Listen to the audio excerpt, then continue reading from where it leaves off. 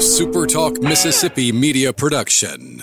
Running a business is tough. If you're struggling with HR, benefits, and payroll, you're not alone. Many businesses just don't have the resources to keep up. That's where MWG Employer Services comes in. We provide a full range of employer services with everything from payroll to benefits to HR services and compliance, and can create a custom plan that fits your needs and budget. We're a Mississippi-based company that can help you focus on what you do best, growing your business. Call MWG Employer Services today at 601-206-7966 or go to MWGEmployerServices.com.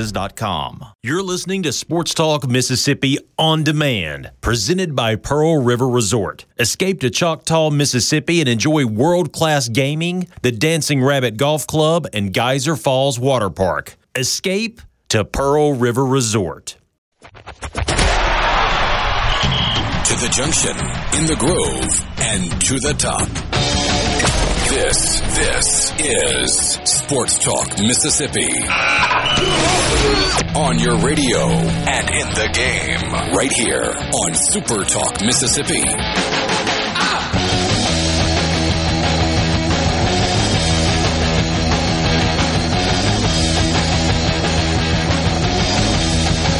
Monday afternoon with you, Sports Talk Mississippi.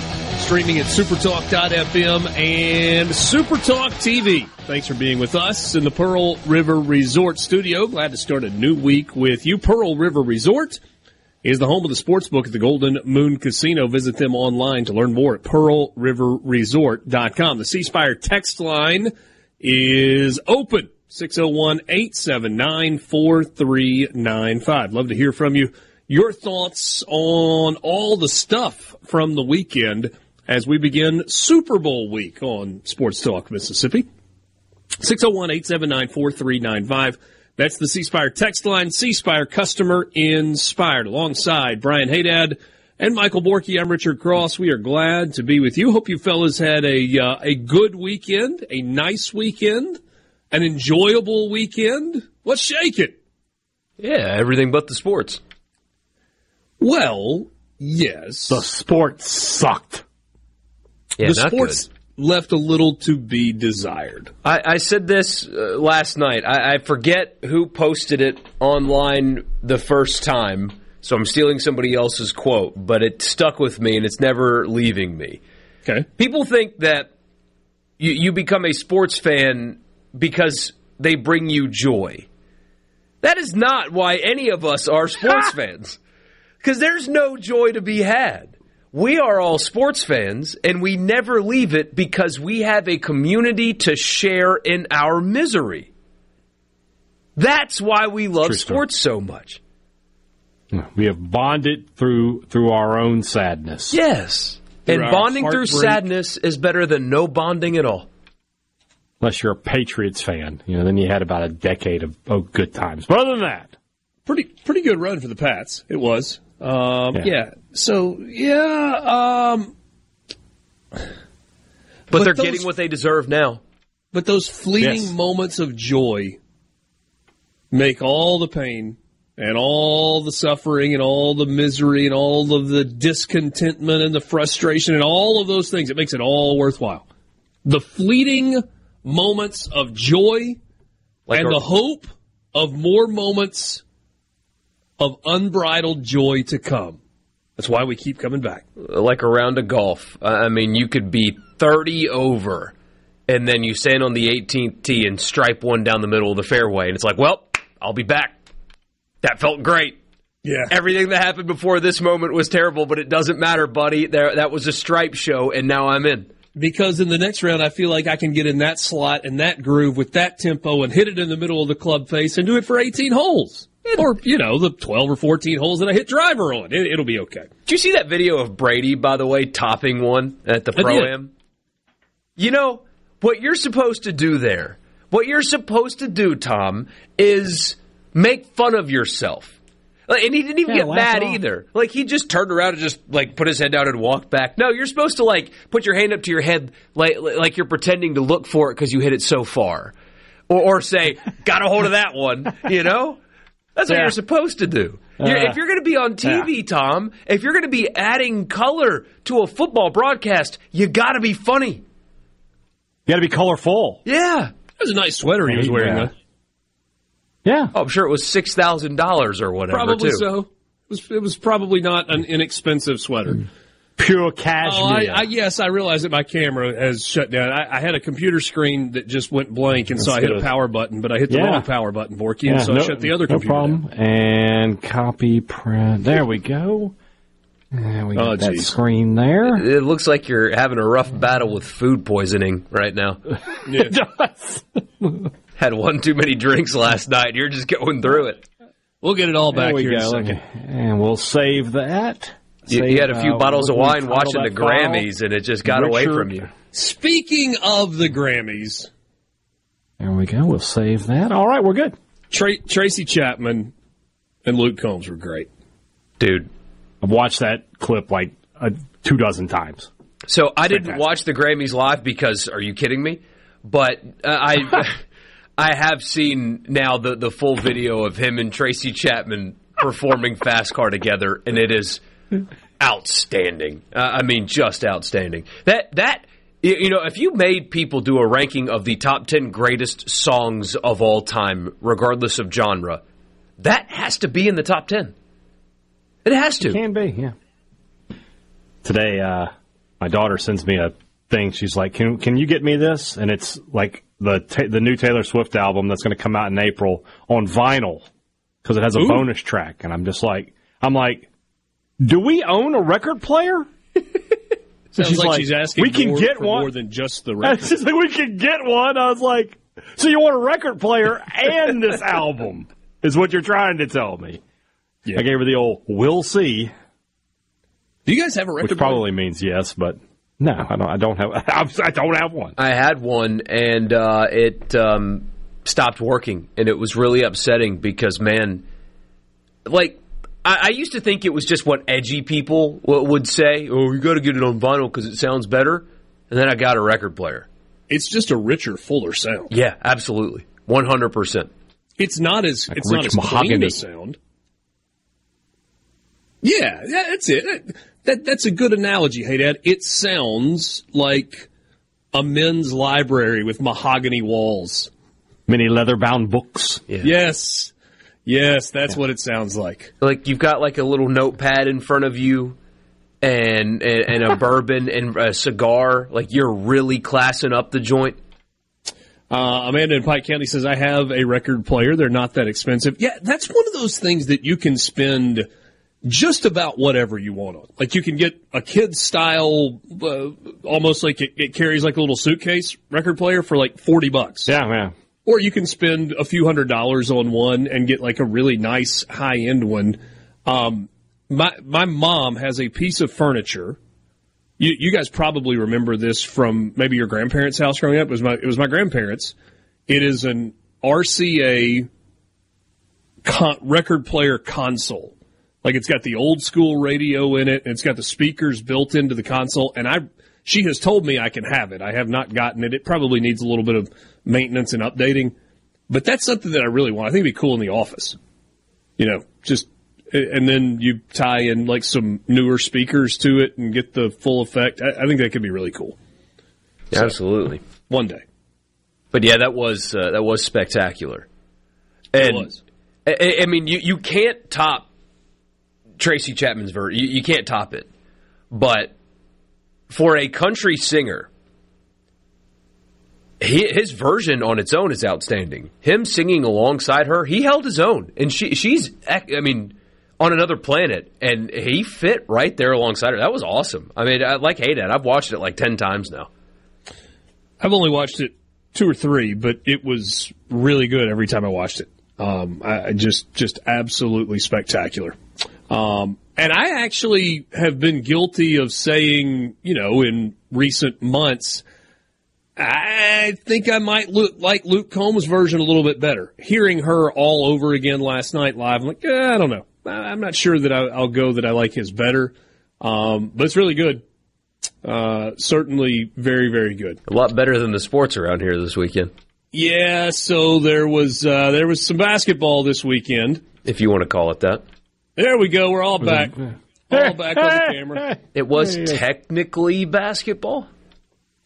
Well, in a game of two teams, in each game, one team played basketball. In the Ole Miss game, one team played for a half, and then the other team played for the half.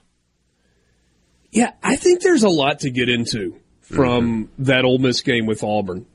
If you want to start with the environment, you want to start with the atmosphere, it was spectacular once again. It was Tuesday night all over again. The actual attendance was about 1,000 less, but it simply was a function of they didn't have a way to let that extra 1,200 students in like they did on Tuesday night. 90 minutes before the game, when I walked in the arena, I put a little short video on Instagram. If you follow me there, you may have seen it. The students were the entire three sides of the lower bowl where the students sit. It was shoulder to shoulder. 90 minutes before tip-off, they started lining up outside like 11:30 that morning, and by 3 o'clock there were probably 1,000 students that were lined up outside. And they all had the powder blue shirts, and they had the pom-poms, and like the production value of the whole day was fantastic. They pulled out all the stops too. I mean, General Wilson, who sometimes sings the national anthem at football games, the naval petty officer, I think he's retired now. You know the guy that I'm talking about. He was there to sing the national anthem. It's one thing when he does that in a football stadium and there's no roof, even with a flyover. When you put that guy in a building where there's a roof over his head, holy cow. I mean, it was like just chill bumps all up and down your arms and backs and the whole deal. And they brought the football team out for Peach Bowl presentation at halftime. And they brought the new signing class in and presented them. It was thing at Marshall Henderson was there. And you had Morgan Freeman and the whole deal. And for the first 20 minutes, it felt like just a party. And then in the second half, Auburn flipped it into a different gear.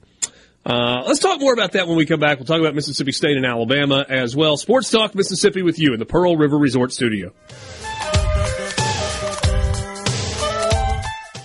Talk Mississippi. Here we go.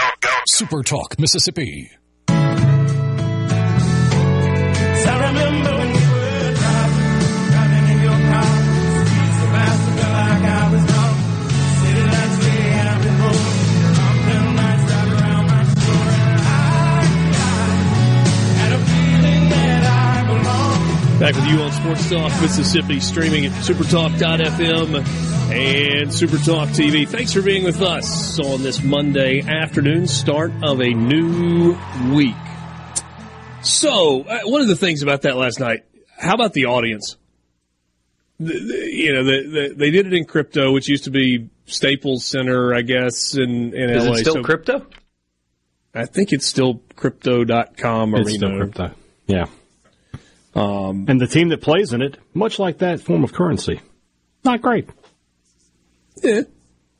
Depending on which cryptocurrency you're involved with, I suppose, but nevertheless, we digress. Lakers are in Dogecoin. Yeah, you might be onto something there. The audience reaction was phenomenal. And it's not a Taylor Swift thing either. But the biggest star on planet Earth standing and singing the entire thing with them. But then you get the cutaway shots, and it's everybody else. I mean, you got Jelly Roll singing at the top of his lungs, having a time of his life. That guy rules. He's a really cool dude. Did you see, by the way, I'm a big ratings guy, so I follow a bunch of ratings websites and stuff. And the number one market for the Grammys last night, take a guess. The city that watched it Birmingham, Alabama. No, the city that watched it more than any other city, the Grammys last night. What city do you think it is? Kansas City. Because Taylor, yes, I swear Kansas City was the number one highest rated Grammy market last night. I'm not kidding. They got to see what Travis's girlfriend is up to. Yeah. Did you wonder for a second if he was going to be at the Grammys last night? I didn't think about it, but I mean, again, anything to distract from the basketball. Yeah. All right, so Auburn wins 91-77 over Ole Miss. It was very much a tale of two halves. Ole Miss had a 9-point lead at the half, 44-35. Auburn outscored them by 23 in the second half. Auburn 56 second half points in the basketball game. They just absolutely shot it lights out. 73% in the second half from the field for Auburn. So many directions we can go. All right, so we kind of laid out the atmosphere. It was great. Looked great, sounded great, felt big in the building. By the way, fun game to call from that standpoint. I have done a lot of dunks and alley-oops and stuff like that in the game. Yeah, and big threes, especially in the. I mean, Ole Miss in the first half, and then Auburn hit some big ones in the second half. Ole Miss got off to a fast start, a really fast start in the game, and led it they lead by 13 in the first half at one point, I think. But it felt like it should have been more. Could have been more. It should have and could have. Auburn turned it over a bunch in the first half. Ole Miss had some open threes that they missed. But Auburn made enough shots in the first half to just stay in it. And rebounded. What was it, 8 off first half offensive rebounds? Something like that? And they had 3 offensive rebounds in the first half that led to made threes. Ooh, I mean, that's just... So Auburn did enough to stay in it, and I thought the closing sequence of the half was really big. So Ole Miss was up 12, and Auburn hit a 3 with like 11 seconds left or something like that. Maybe it was 12 seconds left. And then the ball kind of bounced away on the inbound. So clock doesn't stop after the made 3.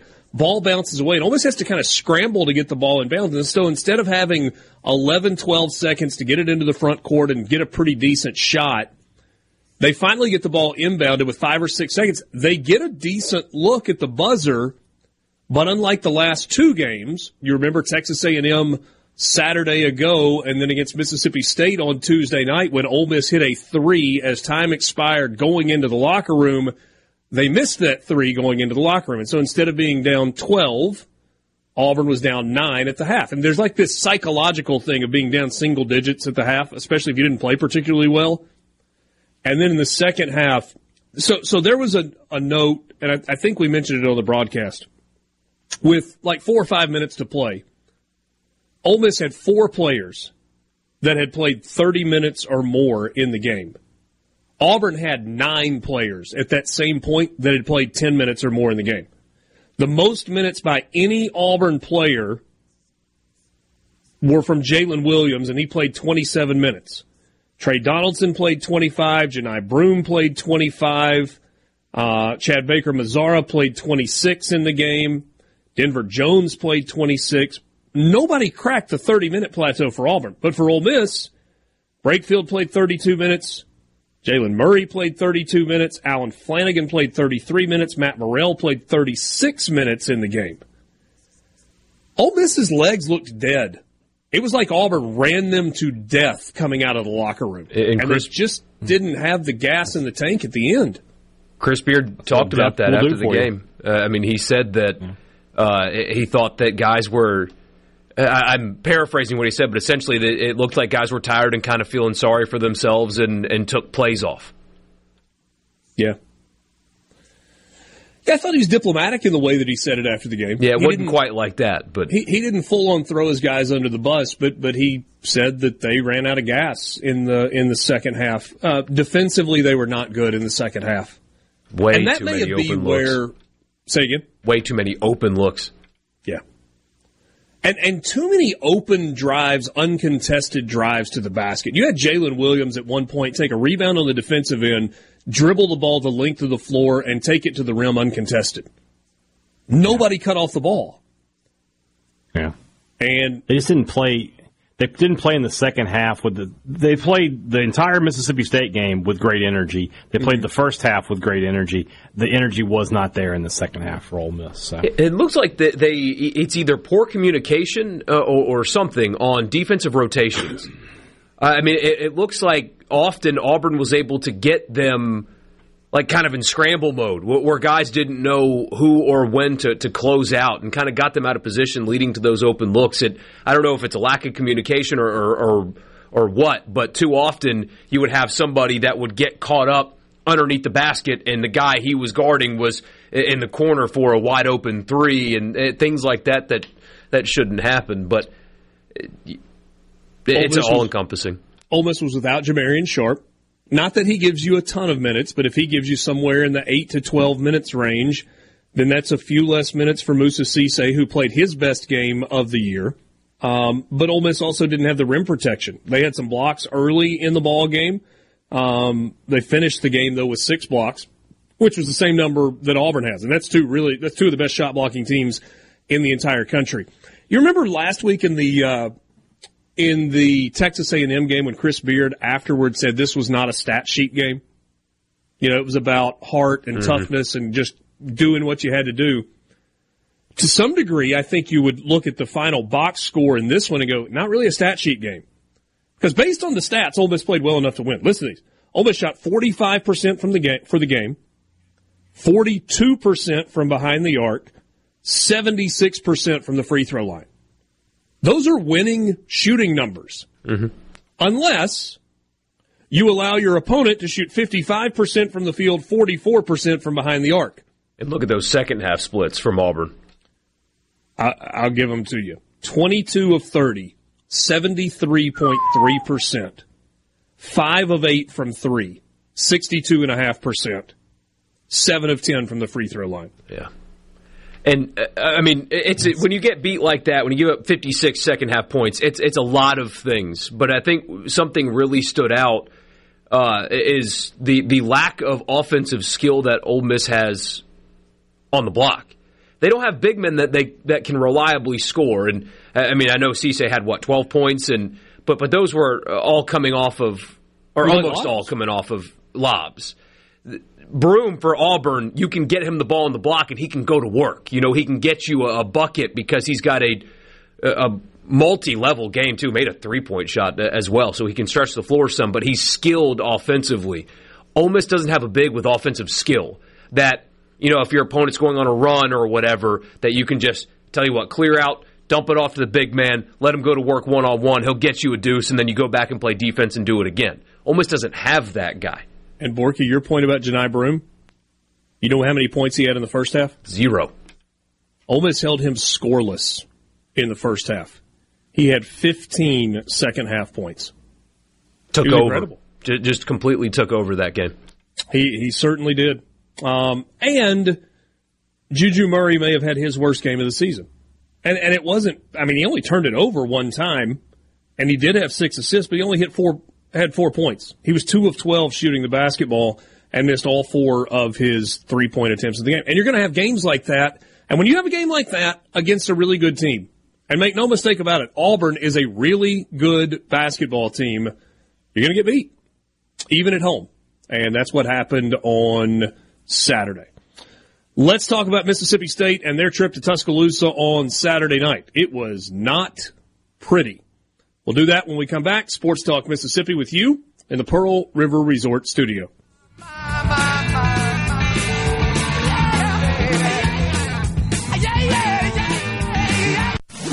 Your number one for Sports Talk. Anyone? Come on, don't be shy. Sports Talk Mississippi. Bingo, man, bingo. Super Talk Mississippi.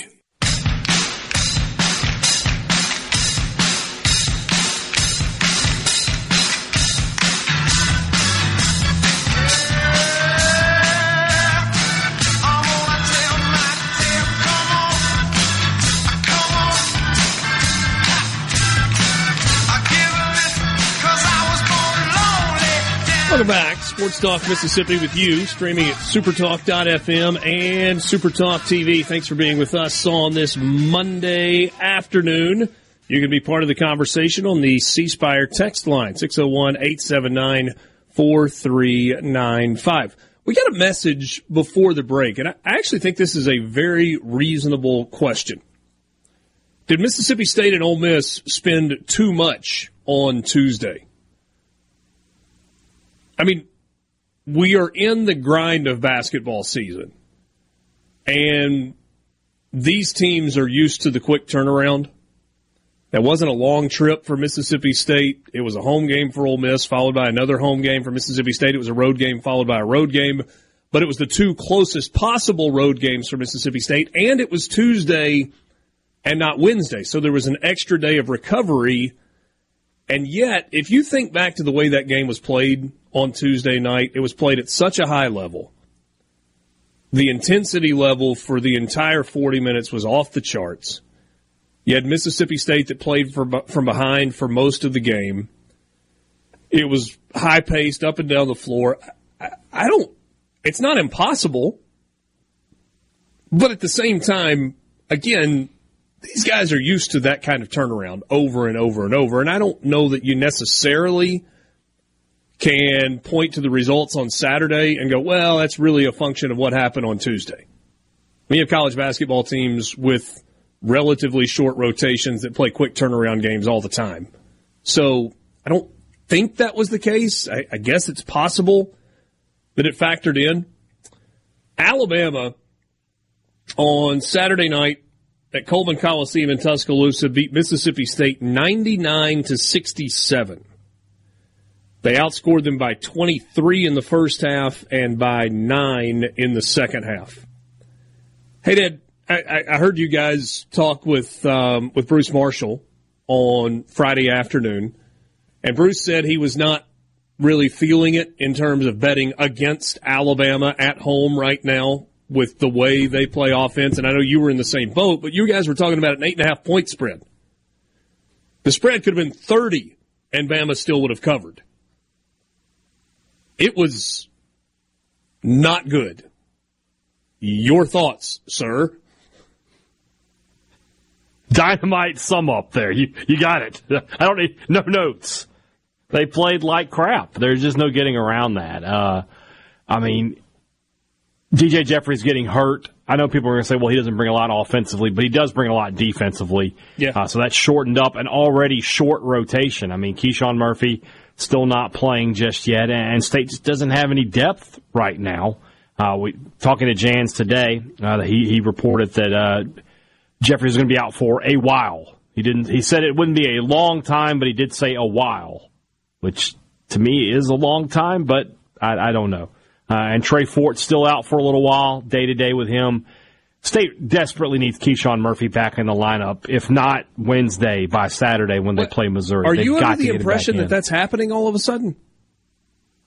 Yes. Yes, he's back with the team. He traveled with the team to Tuscaloosa. Okay. I think he'll be back in the lineup sooner rather than later. And they need it. They need somebody in there to give them some more minutes in the front court. Otherwise, they're going to have to go back to a lineup maybe with Tolu and Jimmy Bell, which I know Jans does not want to do.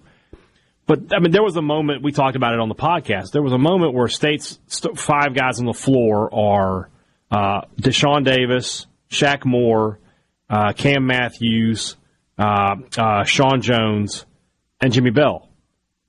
Where are your points? Who is going to score out of that lineup?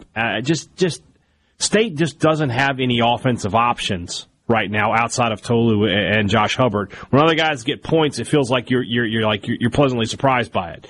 Cam Matthews, you'd see in the double digits, you're like, oh man, Cam Matthews had double digits. That's great. You can't rely on anybody else to be that third scorer for State right now.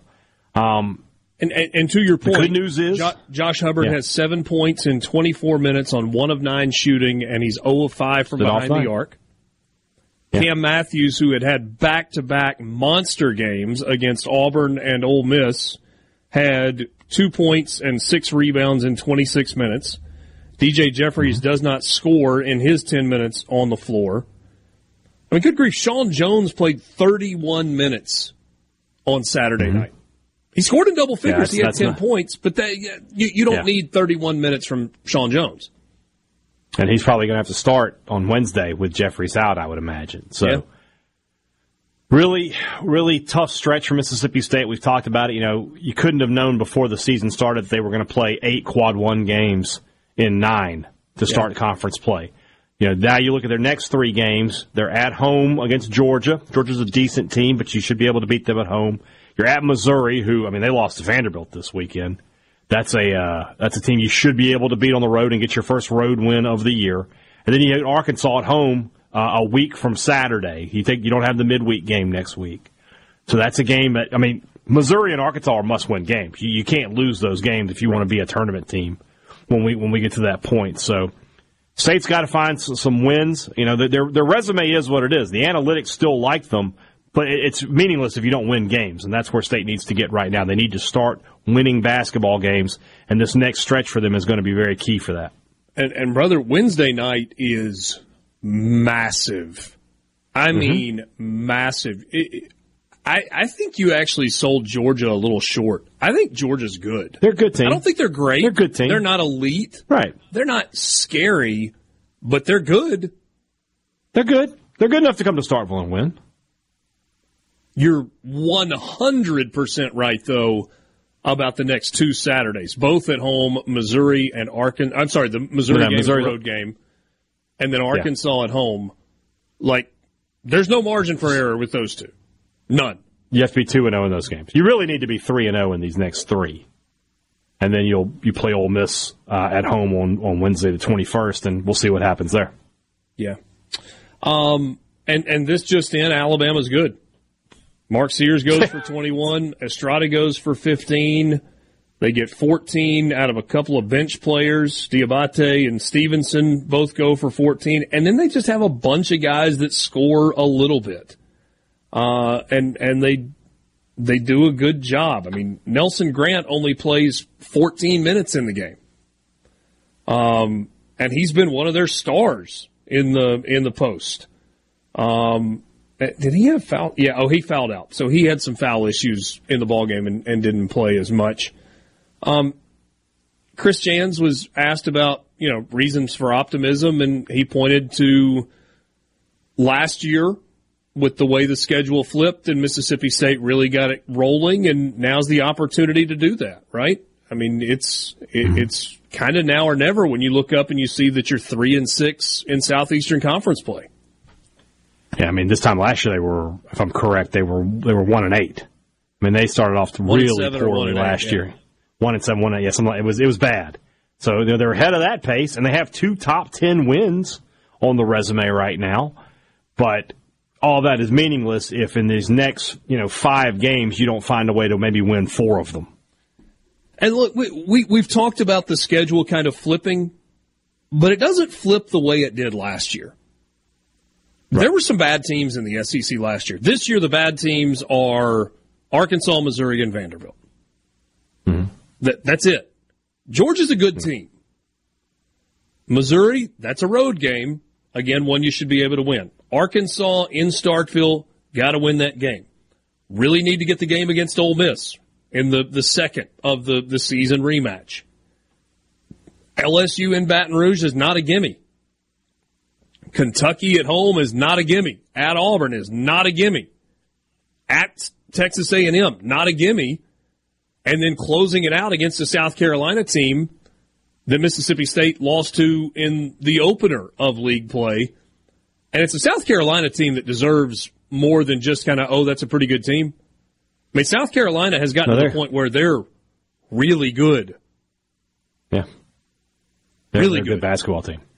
Yeah. No question about it. I mean, the only game that I look at the rest of the schedule and say that's going to be probably not a win. I would just tell you right now, I don't think State's going to win, is at Auburn. That's going to be a very, very tough game. Everything else on the schedule is winnable. It's at least winnable as we sit here today. Even the game with Kentucky. Kentucky's lost 3 of their last 4, and they got to come to Starkville in a few weeks. That's a winnable game for Mississippi State. It'll be tough to win at A&M, but that's a winnable game. So they got to win winnable games. I'm not saying they need to go. What are they? So they got 9 more to go. I'm not saying they got to go 8-1 in that, but they need to be 6-3, 5-4 at the absolute worst, and to have give themselves a chance on Selection Sunday. Was Saturday night more a function of Alabama being great or Mississippi State being poor or somewhere in the middle? It's both. It was both. Alabama played well, but Mississippi State played incredibly poorly. Yeah. We'll get to some of your messages on the C Spire text line when we come back, 601-879-4395. Yes, it is true. The message we got just a second ago, Alabama had 48 3-point attempts in the game. It's insane. and didn't shoot a good percentage. They were 15 of 48. I mean, that's 30%, and yet they still won by 30. It's time to get real. Real sports talk for Mississippi. It's time for you to get real with it. Sports Talk Mississippi continues on Super Talk Mississippi.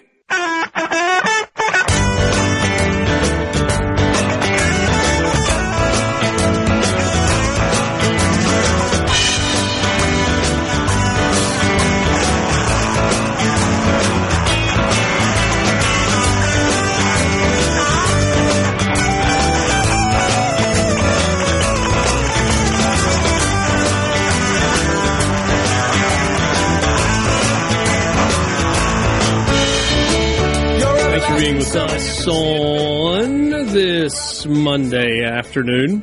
All right, rest of the SEC from this weekend, and we may talk more in detail about this later on. You had a top 10 matchup on Saturday night, Tennessee at Kentucky. Kind of felt like the game that would never end at the end of the ballgame. Tennessee ends up scoring over 100 over Kentucky at Rupp. They win 103-92. Zakai Ziegler was phenomenal. Dillingham, the freshman, had a monster game for Kentucky, but not enough. He had 35 points, but Kentucky loses at home by 11. LSU beats Arkansas handily in Baton Rouge, 95-74. South Carolina wins by 10 on the road against Georgia. South Carolina is now 19-3 overall and 7-2. In the SEC. I mean, it's good any way you slice it. Any way you slice it, it's good. Vanderbilt gets their first SEC win. They do it at home against Missouri, beat them 68-61. And Texas A&M wins at home. Florida missed a buzzer beater for their third kind of crazy win in a row in the SEC. A&M gets to 4-4. Florida gets to 5-4. That felt like a really important game for Texas A&M. If they had lost that one, they would have been in a world of hurt as it pertains to their NCAA tournament hopes. As you guys watched around the league on Saturday, is there anything that stood out to you? You mentioned South Carolina. We every year there's a team like this, right, where we're like, yeah, they're good, but we play that game with them, and then you reach a point where you're like, no, they're just good. And that's what South Carolina is. They're a good team. Lamont Paris, I mean, likely your SEC Coach of the Year at this moment. They're just playing really good basketball. And then Kentucky, I mean, I feel like, and maybe I feel like this the past couple of years, but they got to do something in March, or this is going to be it for Calipari. I'm at that point now where I'm just like, they can't just keep going to the tournament and losing in the first or second round and be happy at Kentucky. That's just not, how they're wired. So I thought that team a few weeks ago was about to take off and be one of the best teams in the country. Instead, they've regressed to the point where, they'll get in, but they're not a team anybody's going to fear in March. Yeah. Alabama's number 5 in the net, Tennessee 6, Auburn 8, Kentucky 26, South Carolina 38, Florida 39. Mississippi State is at 44. A&M's at 50, Ole Miss is at 61. Just not great metrics for Ole Miss at all, despite the fact that they've got a couple of quad 1 wins, a couple of quad 2 wins. Yeah, the non-conference schedule was just awful, and Memphis is not helping them at all anymore. Memphis is killing them. You can't hate on Ole Miss for that because they think, okay, it's year one of a new coach. Let's win some games. Yeah. Let's just have some positivity and win some games. You couldn't have thought at this point you were going to be 18-4. Right. Sure. But you also have Memphis and NC State on there. It had a road win at UCF and a neutral site win against Cal. But, if they reach a win number, if they get to double-digit conference wins, which is tough, but there's certainly a path, they're making the tournament. Almost impossible to keep them out. It would be nearly, I can't imagine a scenario. And Joe Lunardi has them comfortably in right now. Yeah.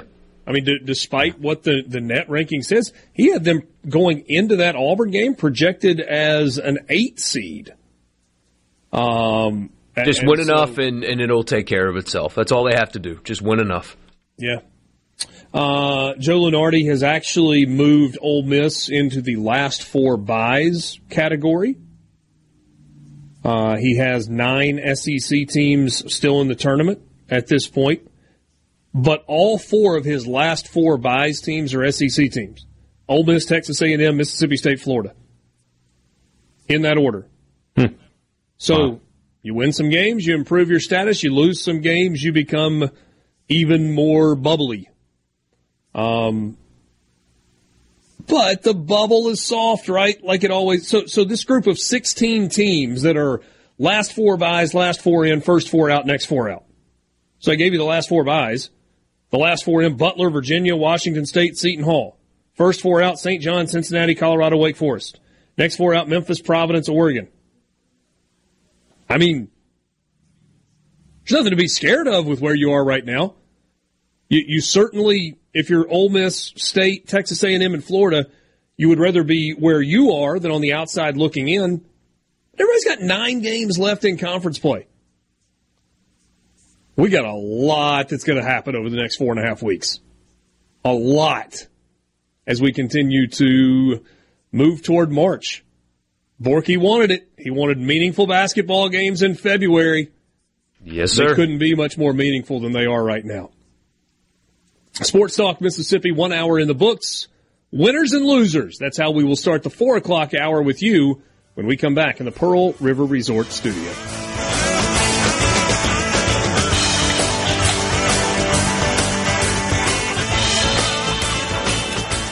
More Sports Talk Mississippi now.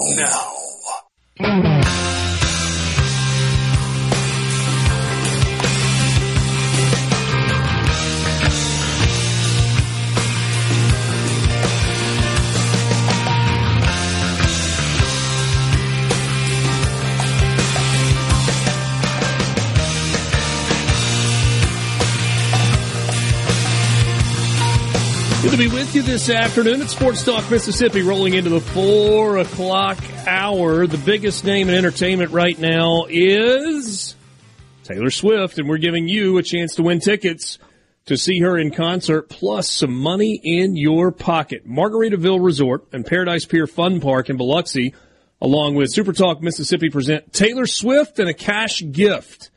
Here's what you get: a pair of tickets to see Taylor Swift's Eras Tour at the Superdome in New Orleans on Saturday, October 26th, plus $1,000. How can you win? It's pretty simple. Just enter your name and your contact info at one of the registration boxes at select locations across the state. Where are those?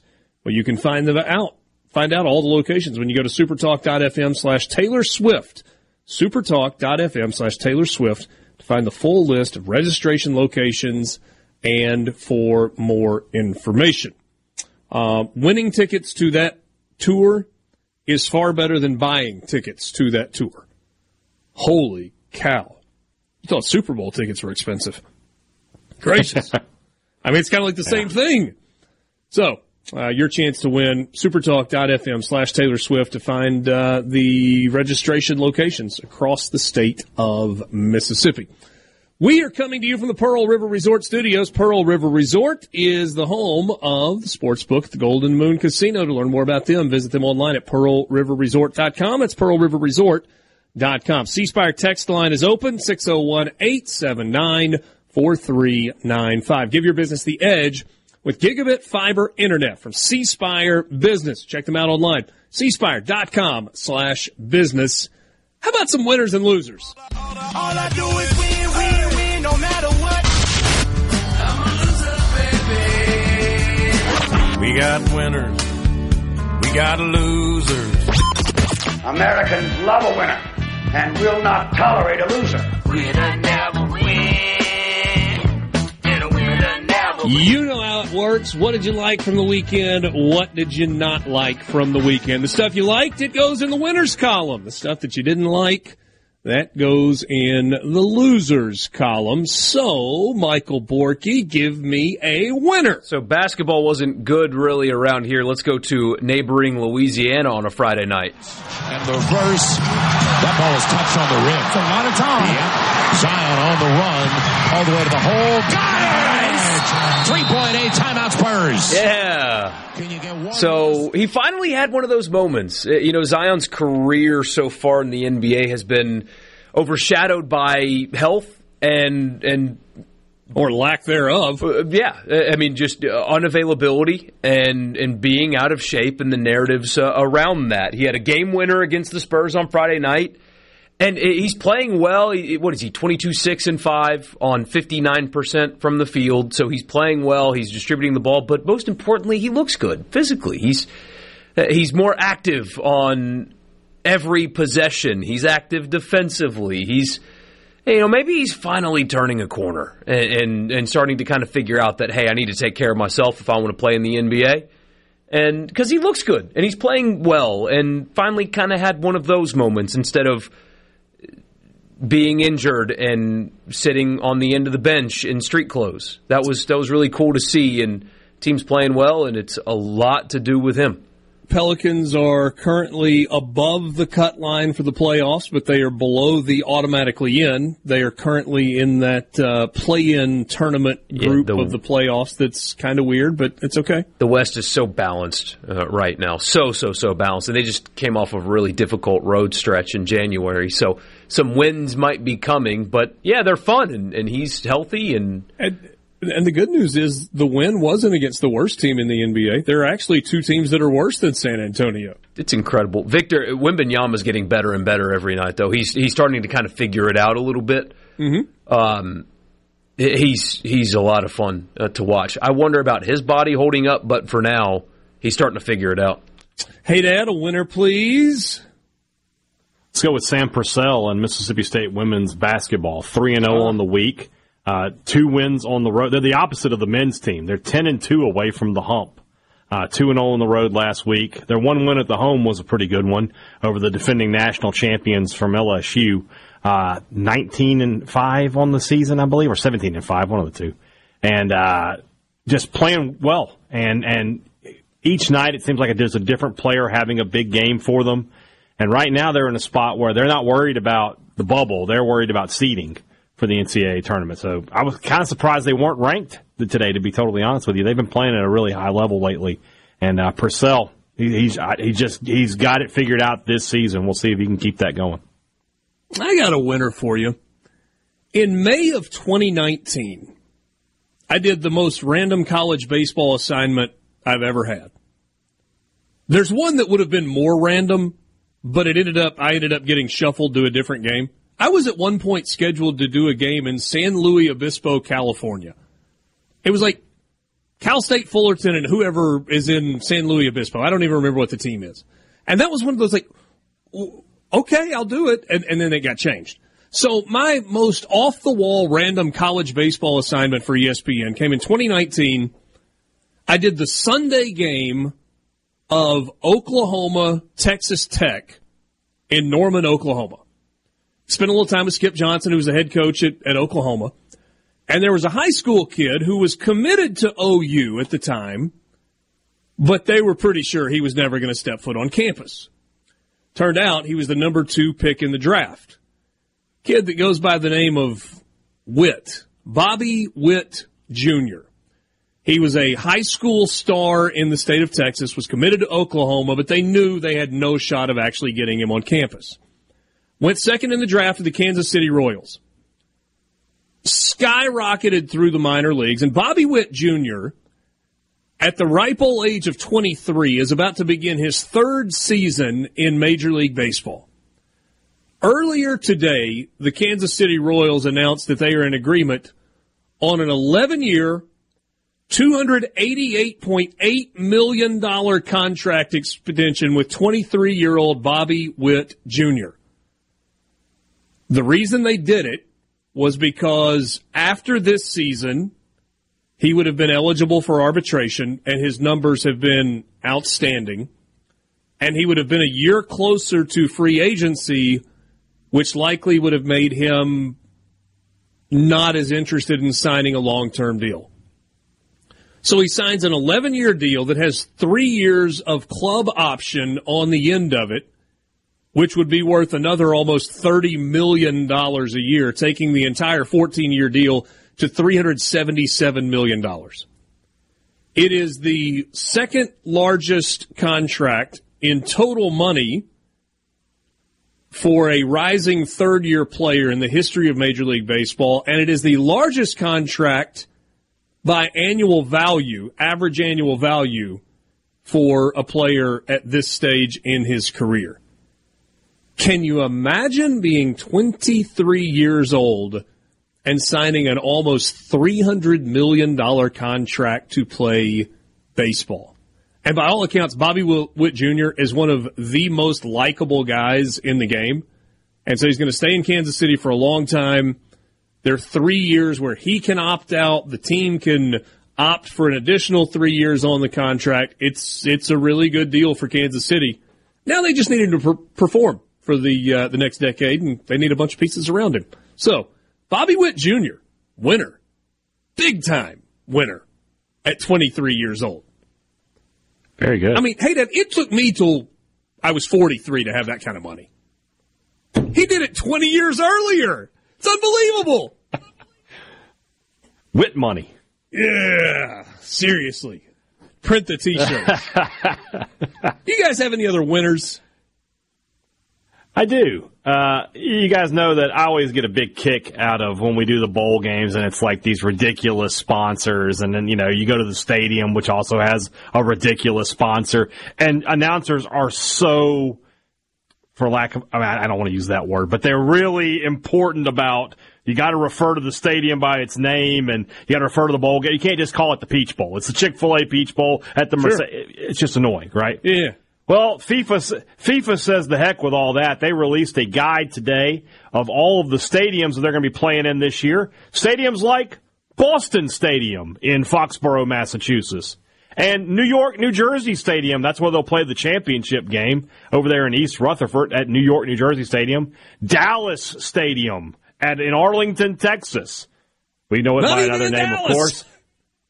And the San Francisco Bay Area Stadium in Santa Clara. Shout out to FIFA. Just straight up just telling people we don't care. No. Hold on a second though. You are giving them credit when this is about greed. FIFA is saying if Levi's Stadium, you do not pay us to say Levi's Stadium, we will not be saying Levi's Stadium. MetLife, you want us to call it MetLife Stadium? You write a check to FIFA. You're trying to give FIFA, hey Dad, credit for being pure and not a bunch of money-grubbing swindlers? Hey, I'm just laughing at it. That's all I care. Sports Talk Mississippi. We'll be right back. What do they want? Exciting news. Brace yourself. More Sports Talk Mississippi. Now. Oh, mama, I can hear you a-crying. You're so scared and all alone. Hangman is coming down from the gallows, and I don't have very long.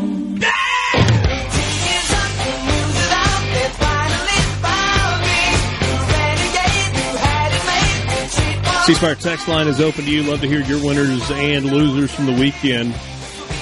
A couple of nice messages that you've sent me from Saturday. Sterling, who had a question, he said, didn't know that the SEC Network and ESPN would let alumni commentate their school's games. He said, you did do a pretty good job being equal, though. Thanks.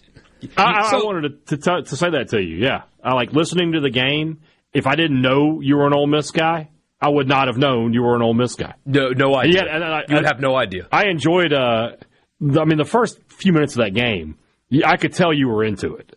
Like, because they were just going back and forth. When I texted you, I was like, you got a barn burner there. I mean, they went 3 minutes past the first media timeout without a stoppage? Yeah. Something like that? Yeah. It was crazy opening game, so. But, yeah. to you were enjoying yourself, I could tell. Yes, because, take the Ole Miss piece away from it. And I understand, I completely understand the question. Let me answer Sterling's question, then I want to say this. So think about it, Sterling. Dane Bradshaw went to Tennessee, does Tennessee games. Damian Fishback went to Auburn, does Auburn games. Tom Hart went to Missouri, does Mizzou games. Matt Stinchcomb on the football side went to Georgia. He does Georgia games. I mean, Cole Kubelik does Auburn. Cole Kubelik does Jordan Auburn Rodgers. games. The biggest game of the weekend was Duke Carolina, and you got Jay Billis there as the analyst on that game. Jay Billis played basketball at Duke. So, yeah, it happens all the time. Certainly, I think ESPN expects its announcers to be professional. And I think most everybody tries really, really hard to do that. But, hey, Dad, to your point, I know because I talked to several people at church on Sunday morning. They were like, oh, I don't know how you do it. It's my job, one, and I value having that job, and so I'm certainly not going to do anything to jeopardize that. But to your point, you said I sounded like I was having fun. I was having fun because the environment was unbelievable. The game was great, yeah. That's a great environment, and it was matched by high level play in those first few. Like I said, before the first media timeout. I mean, they were just landing body blows on each other. It was fun. It was fun to watch. Even me, I don't like Ole Miss, don't like Auburn, but I'm sitting there watching the game. I was like, this is a great game. I'm enjoying it. Not sure what this message means when I named all those people, and somebody said, yeah, but those are professionals, Richard. Oh, jeez. Thank you. Boom roasted. Boom. Nailed you. Anyway. We need to continue with winners and losers.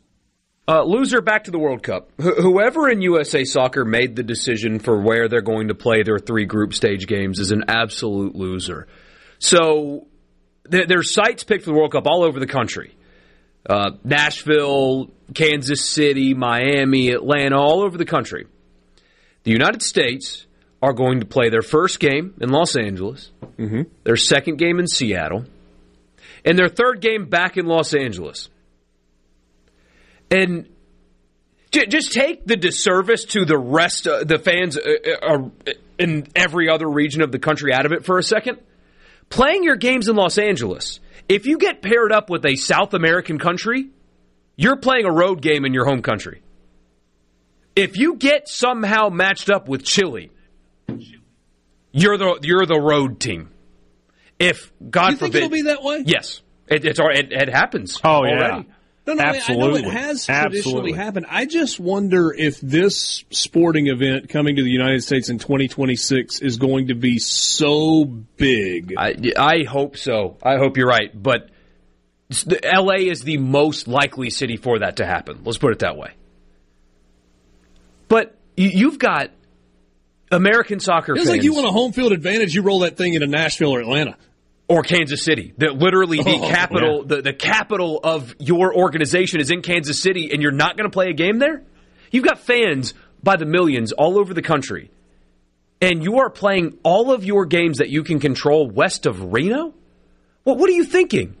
It makes no sense at all. It's a disservice to fans all over the country. What an opportunity you had to do West Coast, Middle America, East Coast, and bring as many people into this as you possibly can. Instead, you're stuck on the Pacific Ocean. It's a terrible decision. I kind of get it. I kind of get because you don't want to be trapped. You don't want to have these guys on planes all over the country when they're playing in the group stages. I kind of understand that, but the West Coast was the worst possible option for the Americans.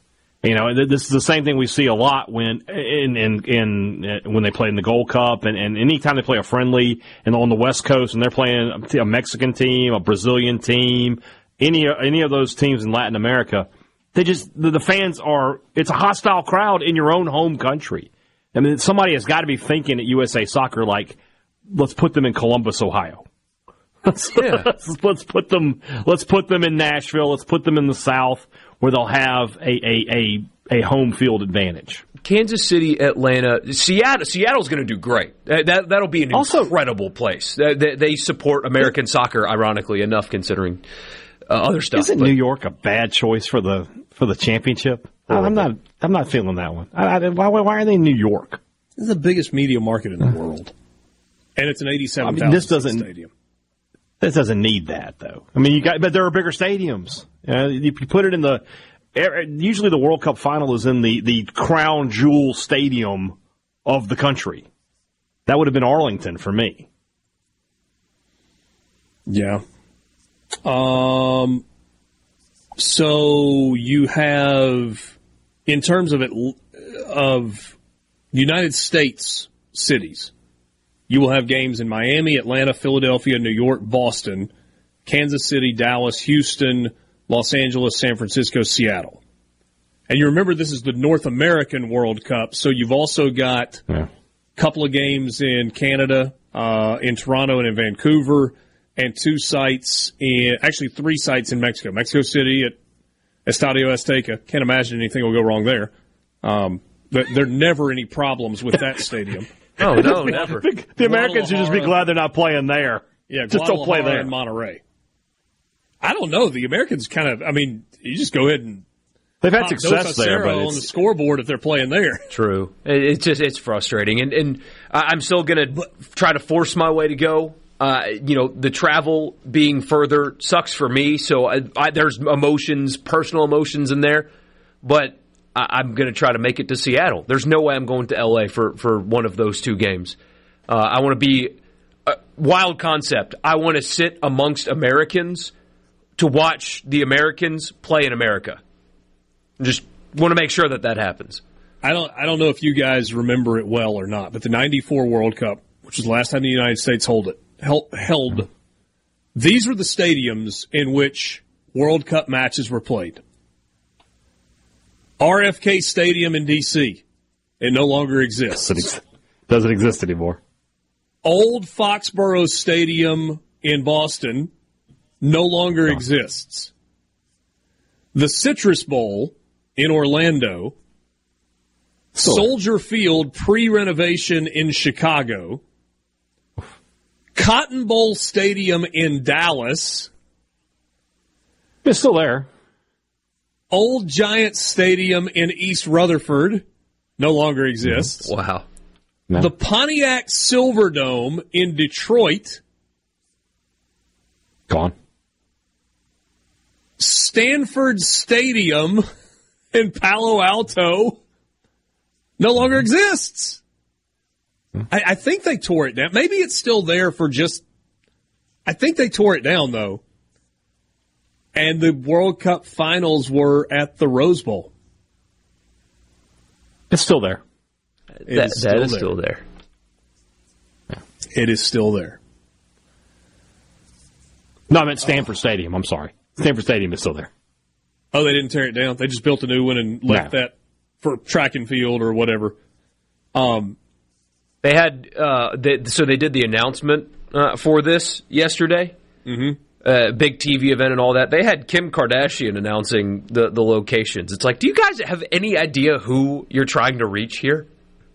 Do you know who your audience is?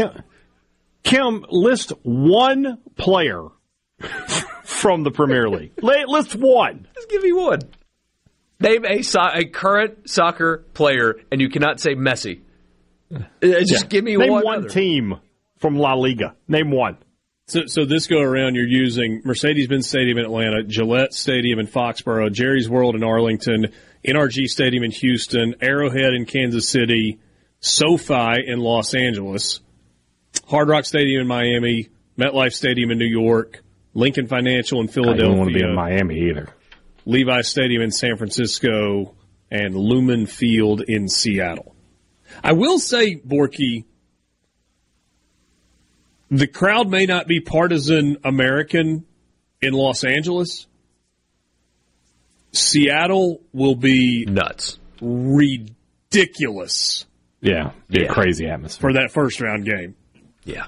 Insane. Sports Talk Mississippi. We're back with you right after this.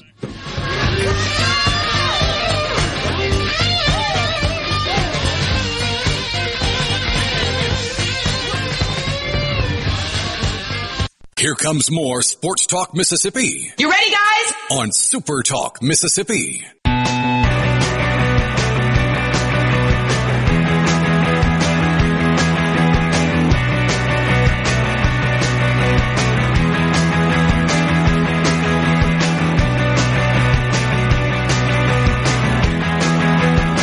Welcome again, Sports Talk Mississippi with you, streaming at supertalk.fm and SuperTalk TV. Thanks for being with us.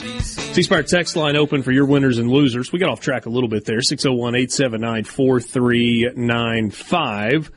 Hold on a second.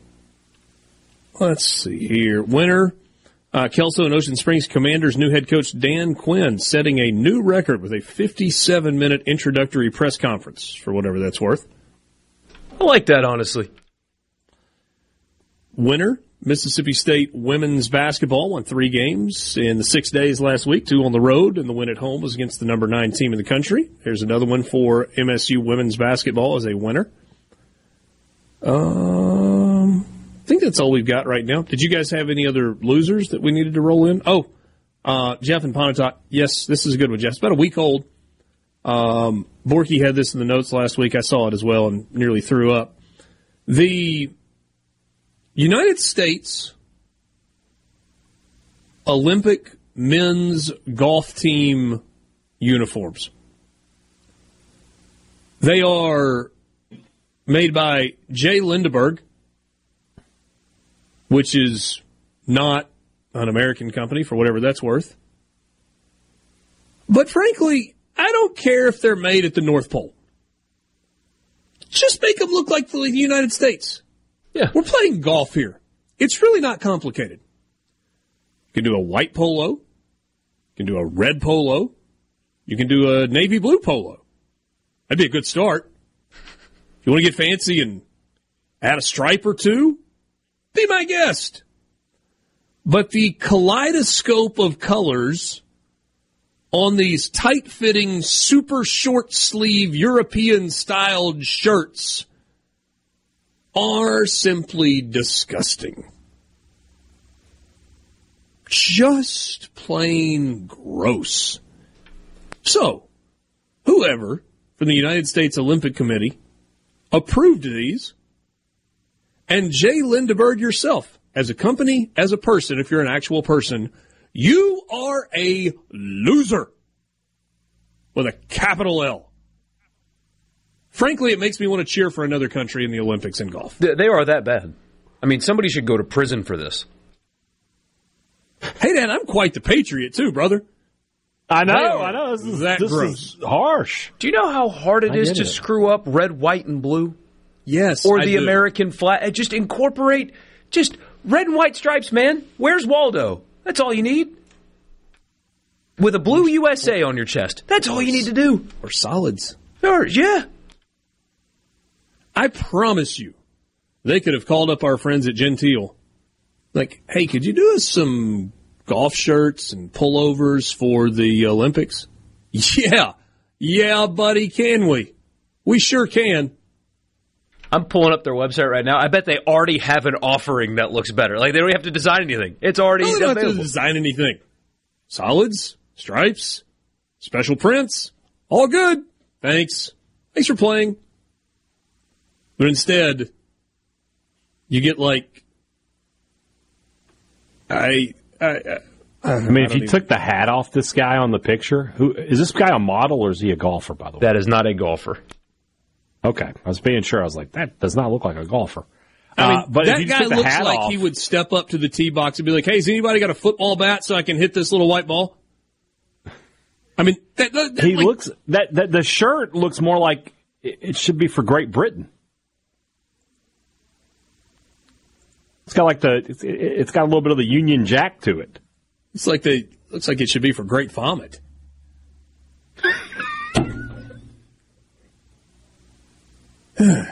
I mean, I found one. The men's pinstripe performance polo from Gentile. They've got all the colors you need. And just take it. They got a red one right there. Just there you go. There's your design. Just slap a flag on it. You're good to go. I mean, who's going to outfit the American golf team in the Olympics? Let's go with Jay Lindeberg, a Swedish clothing company. So terrible. It is really terrible.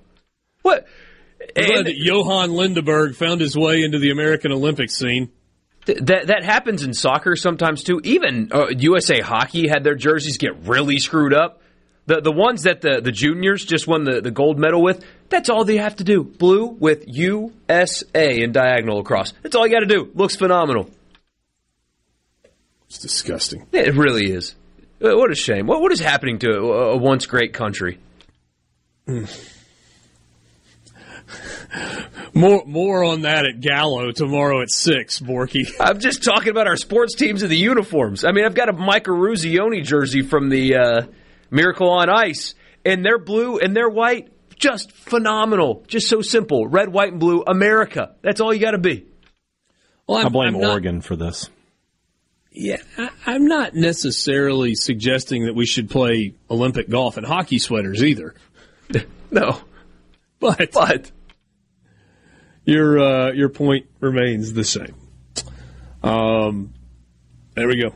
So winners and losers. Sports Talk Mississippi with you, streaming at supertalk.fm and SuperTalk TV. Glad to be with you. Tucker, who is responsible for that assignment? Is Tucker talking about why did I work the Auburn game? No, the USA, why they're playing the games there. Oh, okay. The host country gets to choose. Sorry, I was not trying to make that about me. I was just trying to... Oh, yeah. No, so I doubt it was Berhalter, although everything that happens he's blamed on, but... I mean, there are days between these games. They're on luxury airplanes. What's the difference between a flight from Seattle back to L.A. and Seattle to Kansas City? What's the difference? Yeah, not much. That's actually a pretty long flight from Los Angeles to Seattle. Yeah. What are we doing here? Oh, here was a winner. Steffi Graf and Andre Agassi, the pickleball slam on ESPN. I didn't watch, but I had somebody text me about that. Did you guys watch? No. No, but just those two names, they must be unstoppable in that sport. I mean, it would be like Jordan going out and playing, 3-3. Yeah. Oh, yeah. So the flight difference is 2 hours. 2 whole hours for the world's most conditioned athletes on a luxury plane. They're fine. Well, maybe it wasn't in the budget for them to fly on a luxury plane. Maybe they're going to have to fly coach. Commercial. I think just Pulisic alone has the money to pay for it. Yeah, man, he'll be all right. That's going to be so much fun. I'm glad we get it back in the summer because I'll never forget. It was my senior year of college when we had a World Cup that the Americans participated in that happened in the summer. Remember, this most recent one was a winter one. So we didn't get that summer of there's nothing else going on. Feel the fever of American pride. It was 2014, right? It was 2014, and I remember listening to you on the radio in Omaha. Yes, talking about soccer because that was going on, and that was so I was much more familiar with your show before then, but I really started becoming a daily listener of this show, driving around as I'm graduating college, listening to Mississippi Sports Talk, wasn't called that at the time, but a sports talk show in the state of Mississippi talking international soccer, and it was awesome. I loved it. Yeah, Rhino was sitting in the chair you were sitting in, and he was all about it. Yeah, he was. You were just bouncing stuff off of him. Yeah, it was fun. And, yeah, man, I'll never forget that. We did a couple of shows from Omaha in the College World Series. That was the first time that Ole Miss had been since, 77 or whatever the year was. Forgive me if I'm off on the dates. And Omaha was absolutely taken with the College World Series, but it was equally taken with the World Cup that was going on at the time. And the sports bars were just packed to the gills. So it'll be 12 years since then. Because the winter one, I mean, you guys remember it. I mean, I still went and we watched and all that, but it didn't capture the country because of football. Because you cannot capture this country if you're competing against football. You can't do it. Wait, the 2018 World Cup, was that not summer? The United States wasn't in it. Oh, yeah. I forgot about that. And last year in Qatar. Yeah, and because it's so hot in the summer there, and their idea of creating clouds above the stadium ended up not working. Imagine that. They had to move it to the winter. Progress on that technology is going. Didn't get here fast enough. I mean, Haydad's convinced stopped at that point. Haydad is convinced that FIFA is a virtuous organization, and yet they somehow were sold on the idea that they could manufacture clouds for shade and rain during a 130-degree outside World Cup. Oh, wait. Technology's not going to be quite ready in time. Let's just play it in December. When do you think it'll be ready? I don't know. Year 3000, something like that. We're working on it. Man. When we get PGA Tour golf in Saudi Arabia here soon, they'll make sure that they put clouds over it. That would be a loser, by the way. We were robbed of the final round of the Pebble Beach Pro-Am this week because of unplayable conditions. Like 45-mile-an-hour winds. Should have made them play. If they had played the 99-yard hole par 3 7th at Pebble Beach, they would have been hitting knockdown 5-irons into the green yesterday. Here we go. Sports Talk Mississippi. Here's more. Super Talk Mississippi.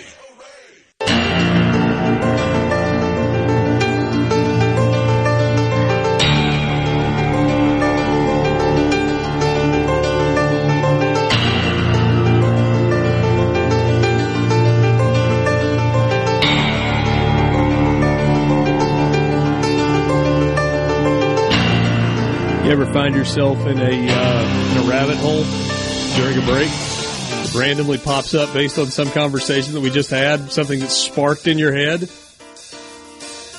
We were talking about the future. Hey, Dad was saying by the year 3000 they'd be able to make clouds that produce shade so that you can play the World Cup in the summer in Qatar, which got me on the thinking of like, oh, it's like the Jetsons. And then I remembered that we're only a couple of years removed from them saying that George Jetson was only born in 2022. May not work out how we think, but it sent me down a rabbit hole, Wikipedia rabbit hole of the Jetsons and then the Flintstones. Wilma! Go for did you watch Flintstone-sized steak right now. Did you watch both of those cartoons as a kid? I did. Which did you? I thought we'd be where the Jetsons kind of are, and we aren't. We aren't anywhere close to it. Are you disappointed? A little. Life might be a little bit easier because of the flying cars, the robot servants, or what? The robot servants would be great. I mean, I don't know that I can afford one. You'd have 2, maybe 3. Yeah. I had forgotten that George's workday was 3 hours, 3 days a week, and it was a strenuous workday where he had to push a button as many as 5 times in 3 hours. That was his job. That's kind of like Borky's job. It's 5 days a week, but he only has to push a button for 3 hours. So Borky, we have a text here from a friend of mine who wants to know odds that you've ever seen one single episode of the Jetsons. Well, if he's asking what the odds are, you guys have to set the odds, and then I'll answer. Oh, I would say the odds are about 500 to 1. Richard? He's playing us. He's seen one. I'm not answering one way or the other. No, I will not. Well, let's do it like this. The over-under is 0.5. That he has seen one episode of. They've seen at least one episode. I'll take the over. I'll take the over. You would be wrong under. I couldn't tell you a character's name. One. I know nothing about it. What's funny is you look like a grown-up version of Elroy. Okay. Look at him. Here we go. Google Elroy Jetson. Meet and George tell me Jetson. you couldn't. His wife Judy. That kind of looks like my his kid. Boy Elroy. That's right. He looks like James. No. Hold on a second. Meet George Jetson. Jane, his wife. Daughter Judy. His boy Elroy. Jane, his wife. His wife. Yeah. Growing James's hair back out again. His mom and I loved the long hair, and we regret cutting it. And so we're letting it grow back out. But right now it's in that in-between time where he looks like a hobo. And that's what his haircut looks like right now. If you keep him there till October, he could go as Elroy Jetson. Dwayne suggests he could also go as Bam Bam, I think. You might should... same thing on the Flintstones. Bam. I know the Flintstones. Let's say. Bam. Okay. I'm about to say I was being the same eye. Bam! Yeah. Dwayne Borky suggests that you should let James watch some Jetsons episodes. Oh, I've fallen into a trap of I'm depending on the TV too much already. So I need to start reading to him again. James would watch that, and then he would find out what year it's supposed to be. He's like, nah, not close.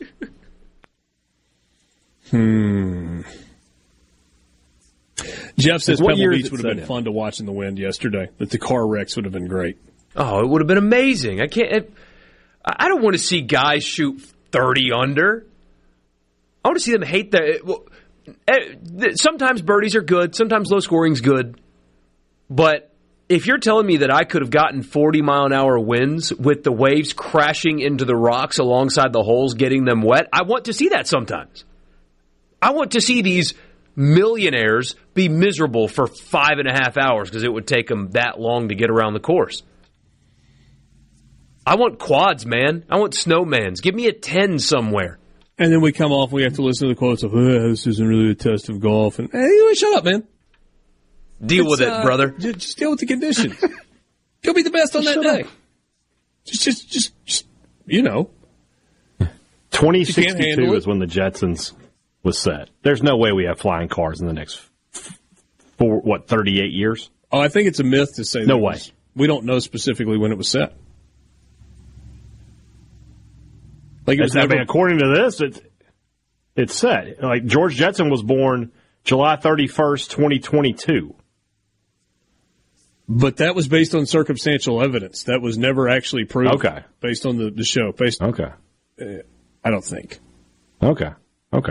Anyway.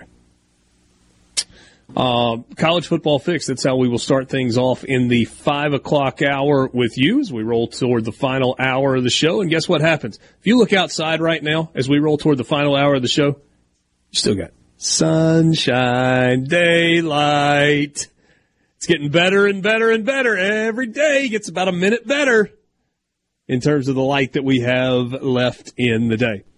Richard Cross, Michael Borky, Brian Haydad with you in the Pearl River Resort Studio. We'll take a quick time out. College football fix to start things off when we come back in the Pearl River Resort Studio.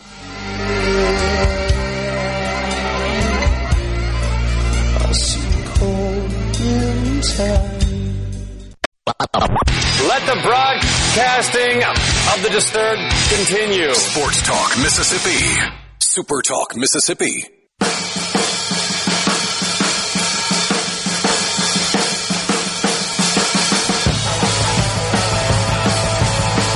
Welcome back. Sports Talk Mississippi with you, streaming at supertalk.fm and SuperTalk TV. Thanks for being with us in the Pearl River Resort Studio on this Monday afternoon, day one of a new work week.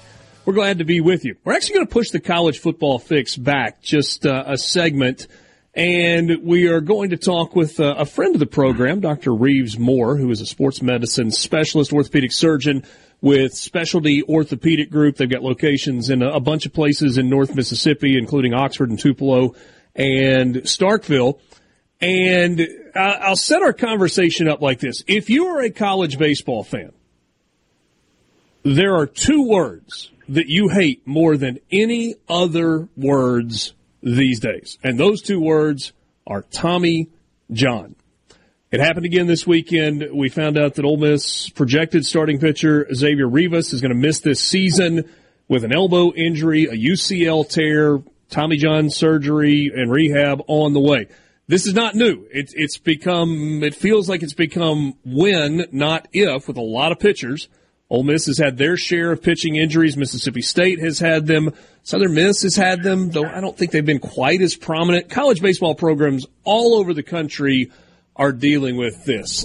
So we welcome on the Farm Bureau guest line Dr. Reeves Moore, who specializes in UCL repair. Dr. Moore, thank you for a few minutes of your time this afternoon. Am I crazy? I know we've talked about this a little bit. It feels like UCL injuries resulting in Tommy John surgery are becoming more and more frequent. Are they actually becoming more frequent, or are we just talking about them more? I think they are. They're probably both, Richard. I think they're becoming more frequent, and we're certainly talking about them more due to them being more frequent, but also there's just some more media attention that gets drawn to them, and so therefore it's in front of us more often. So I just think it's a little bit of both, really. Yeah. So, I mean, I don't know that there's a simple answer to this question, but why is this such a frequent injury? It's primarily in pitchers, though occasionally you'll have position players that'll deal with it. Occasionally you'll have other sports, but primarily this is a baseball injury that pitchers are dealing with. What is the root cause? Why are we having so many elbow injuries? I think it's really multifactorial. I don't think you can put your finger on one specific thing and shoot a magic bullet at it and solve all the UCL issues that we face today in our throwing athletes. I think it really kind of boils down to three different things in some form or fashion, and it's usually a combination of those.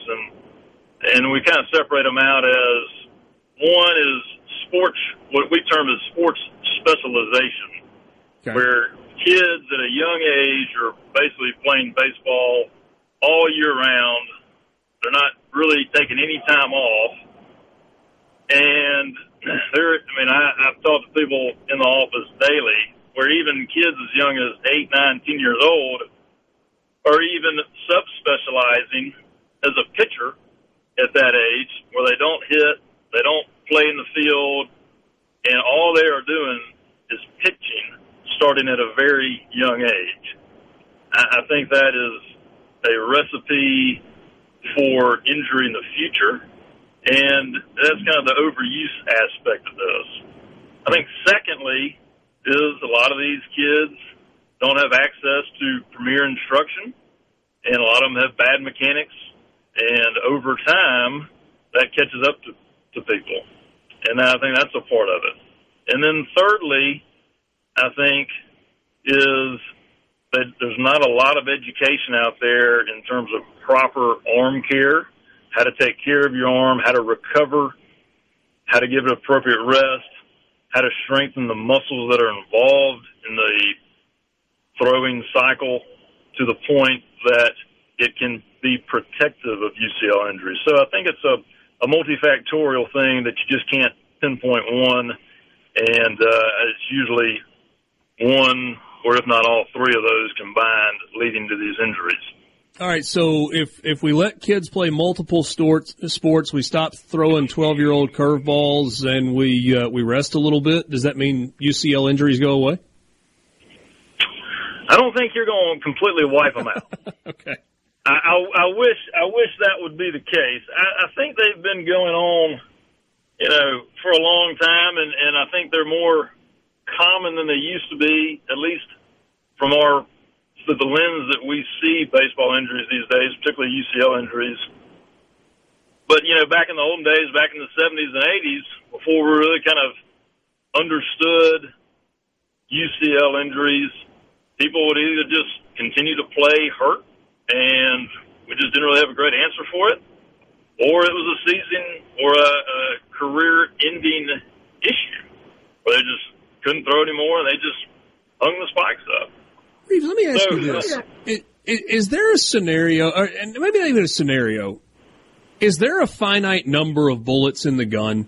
And I don't know if that's the exact correct analogy, and I know the answer is not the same for everybody.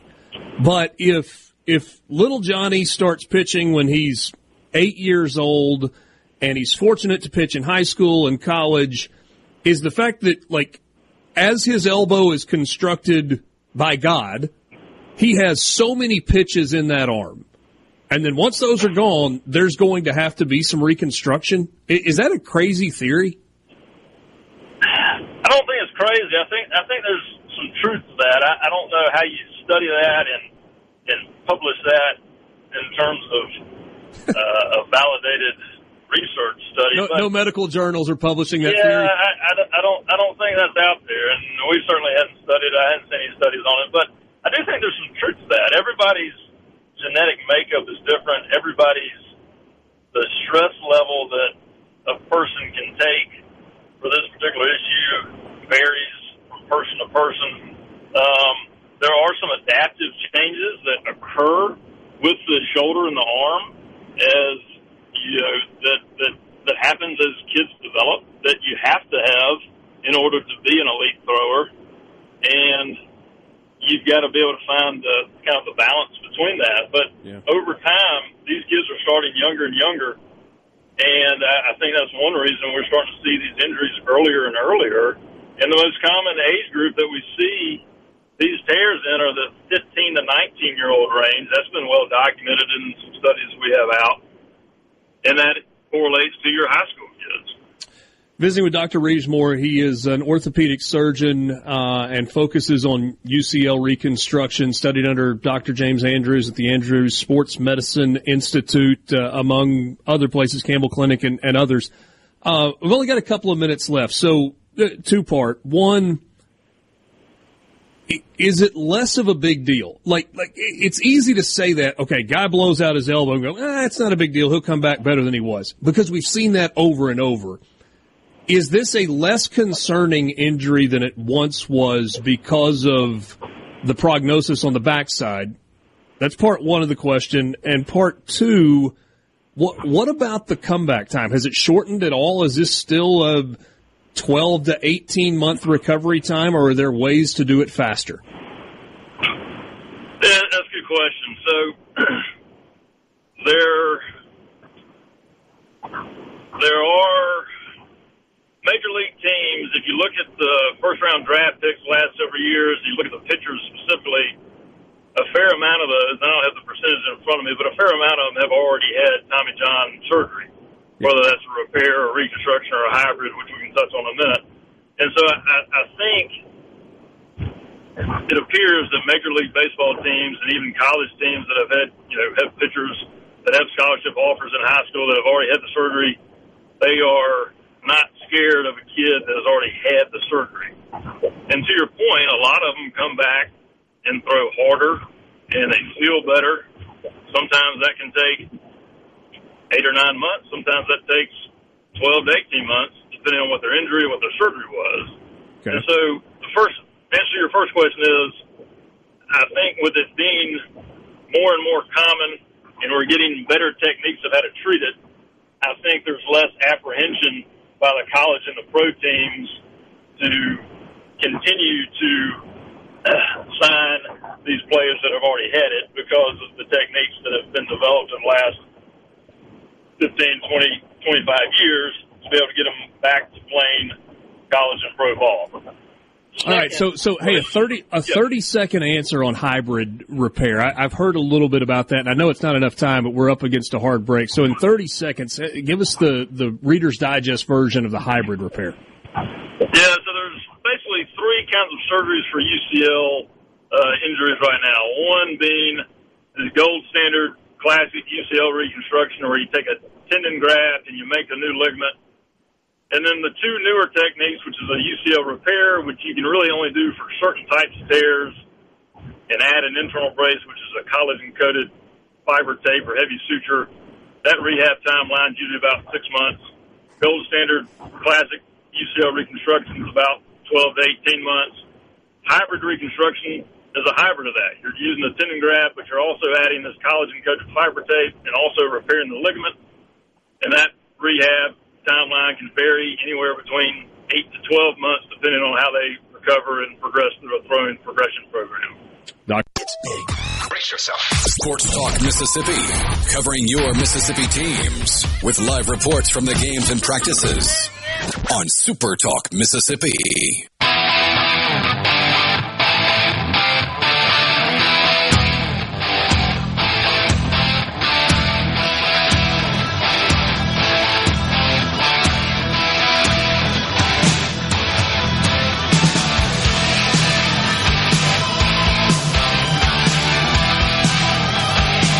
Back with you on SportsTalk Mississippi. Appreciate the time from Dr. Reeves Moore, who's a sports medicine specialist at Specialty Orthopedic Group, and part of that is working on UCLs and doing Tommy John surgery. He sees a lot of these, and he's seeing them. He and I talked some about this. They're happening more and more at the high school age. You heard him say that the largest patient group is between ages 15 and 19. That's the largest growth area in terms of these surgeries that are happening. And so that's ninth graders through freshmen in college. If you're talking 15 through 19, that's your school age window that goes along with those ages. And I feel like sometimes when we talk about UCLs and Tommy John surgery and pitching injuries, people immediately pile on travel baseball and travel baseball coaches, and that's not the intent. There's so much good that goes along with travel baseball when it's done right. Coaches that care about kids, rules that are in place to protect arms. But the fact of the matter is, and we talk about it all the time with the events that are happening at M-Trade Park, and they're great events.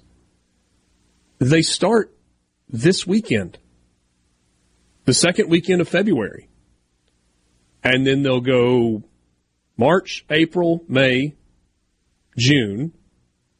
Usually July and August are basically dead.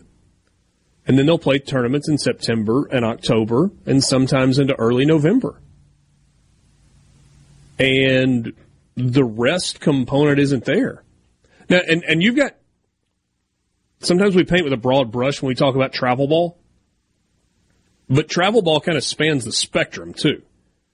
Now, you've got teams that are just kind of in it to have fun and play some tournaments, and they'll play half a dozen tournaments that have got 3 or 4 or 5 games each across March, April, May, June, and then they'll shut it down and they'll play a couple of tournaments in the fall.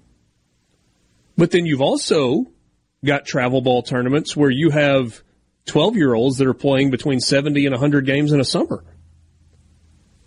And regardless of how good your arm care program is, going back to the analogy that I used, what we were talking about a second ago, if there's a finite number of bullets in the gun, you're shooting a lot of those bullets at a young age. While muscles are still developing, while mechanics are still developing, while... Man, grown adult men, minor leaguers, play 138 games in a summer. Yeah. It's not the same level of stress, and the games aren't as long, and, you know, hopefully you got a lot of kids that are involved in pitching. And I just don't ever want to paint the idea that competitive baseball at a young age or travel baseball at a young age is bad. In every aspect of life, every industry, every occupation, churches, camps, jobs, industries, you have bad actors in every walk of life. And so that means you are going to have coaches out there that don't necessarily care about the health of the arms of their kids. They're trying to win tournaments, by golly. We got to get rings and we got to get medals and we got to get trophies. But the overwhelming majority of coaches are dads or people that are hired by dads to do right by these kids, to teach them the game the right way, to learn how to be competitive, to develop skills. And look, we're seeing more and more and more freshmen come into college baseball who are ready to play. And they're ready to play because of how much they've been playing for the last 6 to 10 years of their life. That's why they're ready. But if all they do is baseball between the age of 6 and 18, then there is going to be arm fatigue at every position, not just a pitcher. Yeah.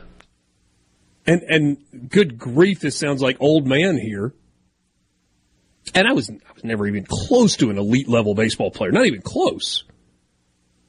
Like, my baseball career, maxed out at the All-Star team a couple of years. But I played baseball during baseball season, and that was April, May, June, July. And I played football during football season, starting in 7th grade, going through when I graduated high school. I played church league basketball. I played golf. It wasn't like I just did one thing. Now, maybe if I had just done one thing, I would have been better or good enough to do something significant at just one thing. I don't know. Maybe not. But the point is, we played everything. And now you have some parents who recognize that their kids need to do more than just play one sport. But you got a lot of parents who are like, my kid's a baseball kid. My daughter's a softball girl. My kid's a tumbler. My kid is a soccer player. My kid is a basketball player. And that's all they focus on. And it's harder to make varsity teams than it's ever been because you've got so many elite kids in each sport. It's almost like you have to decide what are you going to try to be good at, and then you've got a few kids that are elite at just whatever they touch. But it's a complicated issue.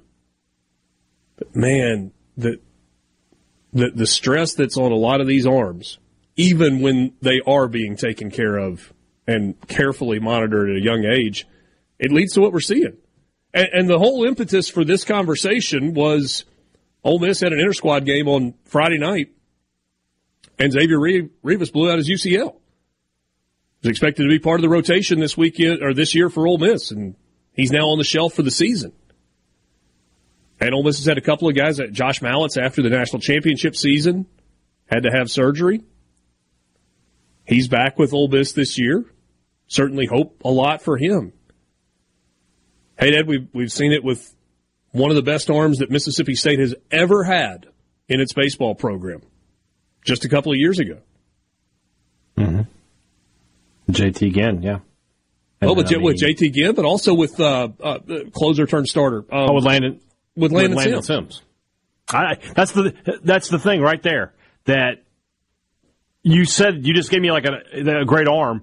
And I had a couple. There's a couple I could have gone to, right? Well, and I thought you were just going to bail me out because I could not, I couldn't get Landon Sims' name out of my mouth. It's one of the most elite arms we've seen in college baseball in the last decade, and had to shut it down. Yeah, I could have said Ethan Small.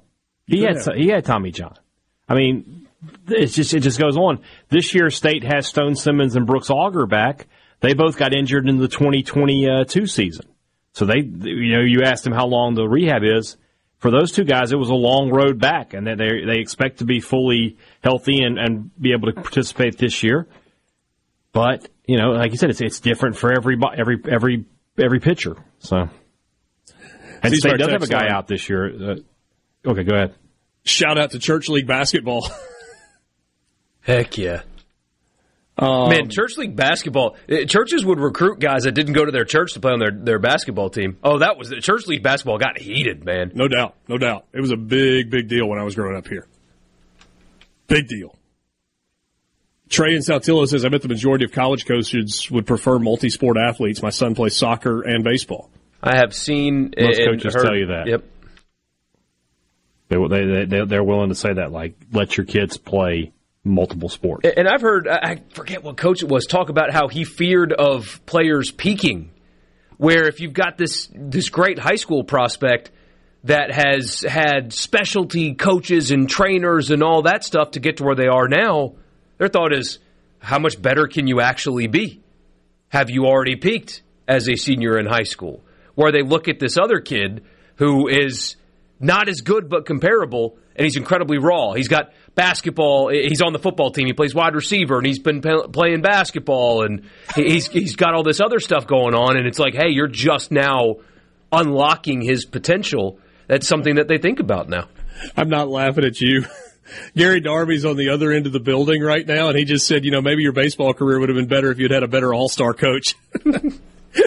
he was our all-star baseball coach when I was 15. That guy. That's great. That is fantastic. Somebody said it's not just arm fatigue, it's mental fatigue. That's true. Absolutely. I mean, you get kids that are burned out. I always think about that episode of South Park where the kids are in the Little League World Series and they're just like, they would rather be literally anywhere else but playing baseball.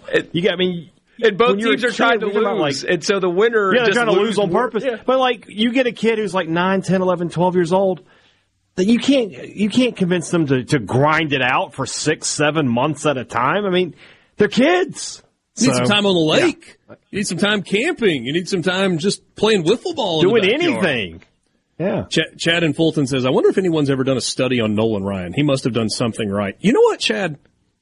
I think there are some just freaks of nature out there. There are some people that are just anatomically different than everybody else, and I think Nolan Ryan falls into that category. Did Randy Johnson ever have a Tommy John?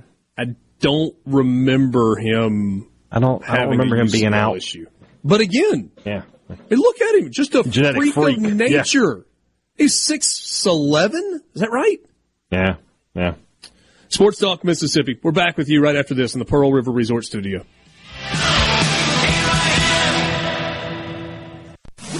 From the SeabrookPaint.com Weather Center, I'm Bob Sullender. For all your paint and coating needs, go to SeabrookPaint.com. Today, mostly sunny, high near 61. Tonight, mostly clear, low around 36. Your Tuesday, sunny skies, high near 62. Tuesday evening, mostly clear, low around 36. And for your Wednesday, mostly sunny conditions, high near 67. This weather brought to you by our friends at Gaddis McLaurin Mercantile in downtown Bolton. Shop local. Gaddis McLaurin Mercantile, your building supply expert since 1871. This is Jerry Lake, and I want to thank everyone, especially the 2,000-plus customers who made purchases at my retirement liquidation sale at Carter Jewelers. A large selection of fine diamond and gold jewelry remain unsold, especially engagement rings, diamond bands, earrings, and pendants. Loose diamonds are being set up, unpaid layaways and repairs are being processed to sell. It's to your advantage and mine for this jewelry to be sold over the counter, even at 50 to 90% off versus selling to industry liquidators or the new owners. If you can buy jewelry anywhere near industry liquidation prices, it's a big win for you. And almost everything is below jeweler's replacement cost. And with this selection and these deals makes this the best fine jewelry sale I've ever been associated with. I'm Jerry Lake, thanking everyone for a lot of great years at Carter Jewelers, located downtown Jackson, 2 blocks from the Capitol on High Street and the Pemberton Plaza in Vicksburg. Hi, I'm Thomas Trammell, owner of Family Termite and Environment. We're a family-owned and operated business, and we care about our customers and treat them like family. In Mississippi, we have all 4 seasons and every weather condition, sometimes all on the same day. Environmental changes attract different types of household pests to our homes. No matter what type of pest you're dealing with, Family Termite is here to answer your questions and help find a solution. Call us for all your pest and termite control needs. That's Family Termite at 601-933-1014.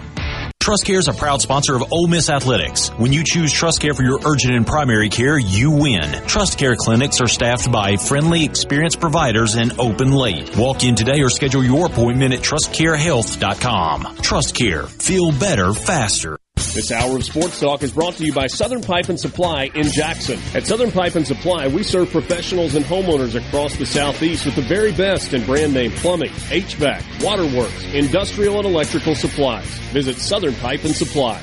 Rogers Dabbs Chevrolet is Mississippi's largest General Motors business elite dealer. We make it easy to maintain your fleet with over 100 work-ready vehicles available for your job site. Diesel, gas, trucks, vans, and service bodies. And we build to your business specifications. It really is easier with Rogers Dabbs Fleet.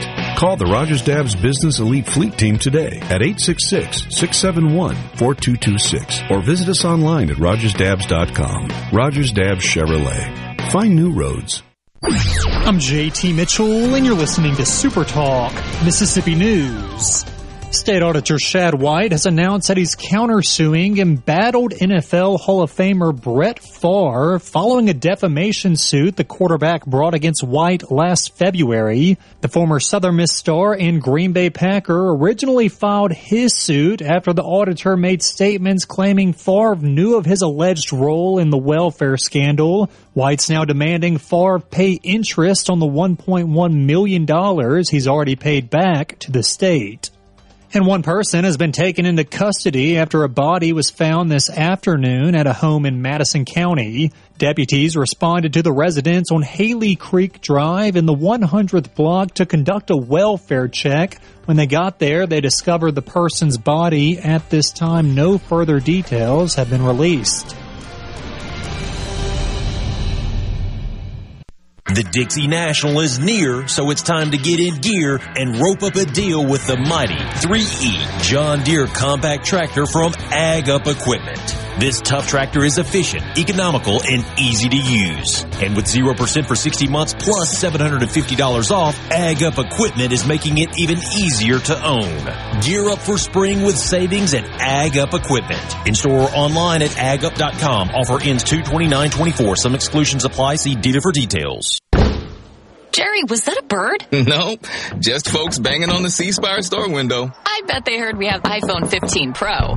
Look, more people, and my grandma? Your grandma's fierce. Get the gift you really wanted. iPhone 15 Pro at C Spire. Made with titanium and featuring the most advanced iPhone camera system yet. Get it on us with trade-in. C Spire. Customer inspired. Requires purchase of 36 months device payment plan and new line activation on eligible wireless service plan. See cspire.com for detail. Mississippi, the place you call home, is a state like no other. From the music to the food and the people, the Magnolia State has so many good things to celebrate. And now you can, each weekday afternoon from 2 to 3 on Good Things with Rebecca Turner, Mississippi's Radio Happy Hour, bringing you the good stories of Mississippi's people, places, and all the good things to do. Life doesn't always have to be serious, so let's have fun. Good Things with Rebecca Turner, weekdays from 2 to 3 on SuperTalk Mississippi. Come on. SuperTalk Mississippi. Check this out. Are you ready? Yeah! Sports Talk Mississippi.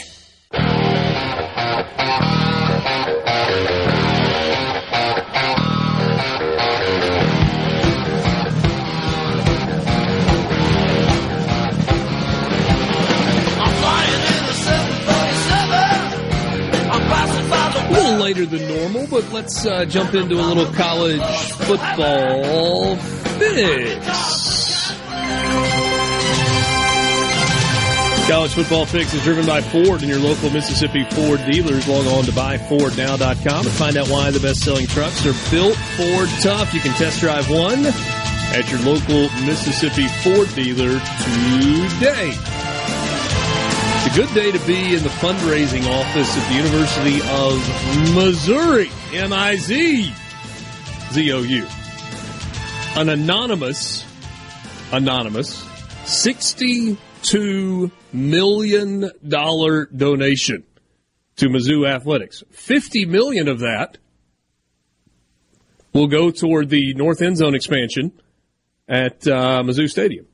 Their Faroe Field, Mizzou Stadium. So the area where they've got the rocks and the block M, they're going to do like a multi-purpose structure.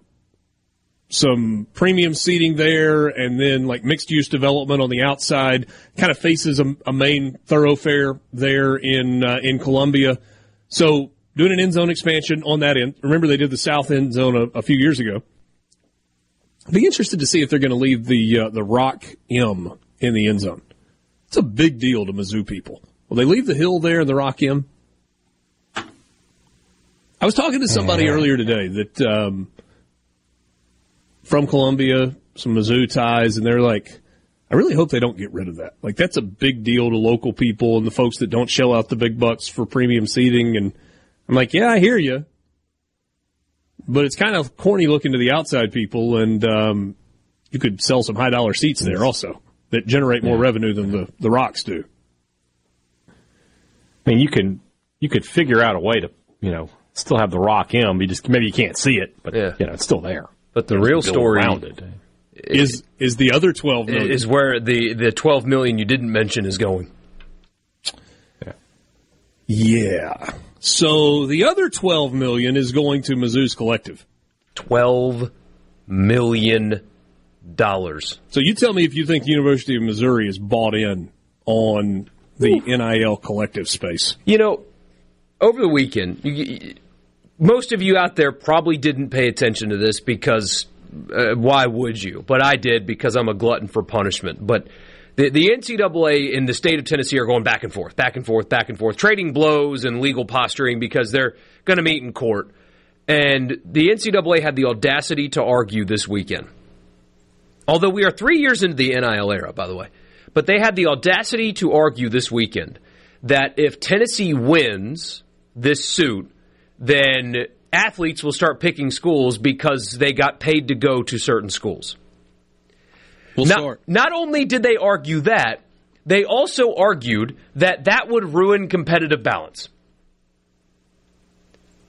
We are 3 years into the pay-for-play era, the salary era, and we've never been more balanced. Just the audacity to let me apply some actual quotes to this. This is from the Attorney General in the state of Tennessee. I believe Scrimeti is his name. Is that right?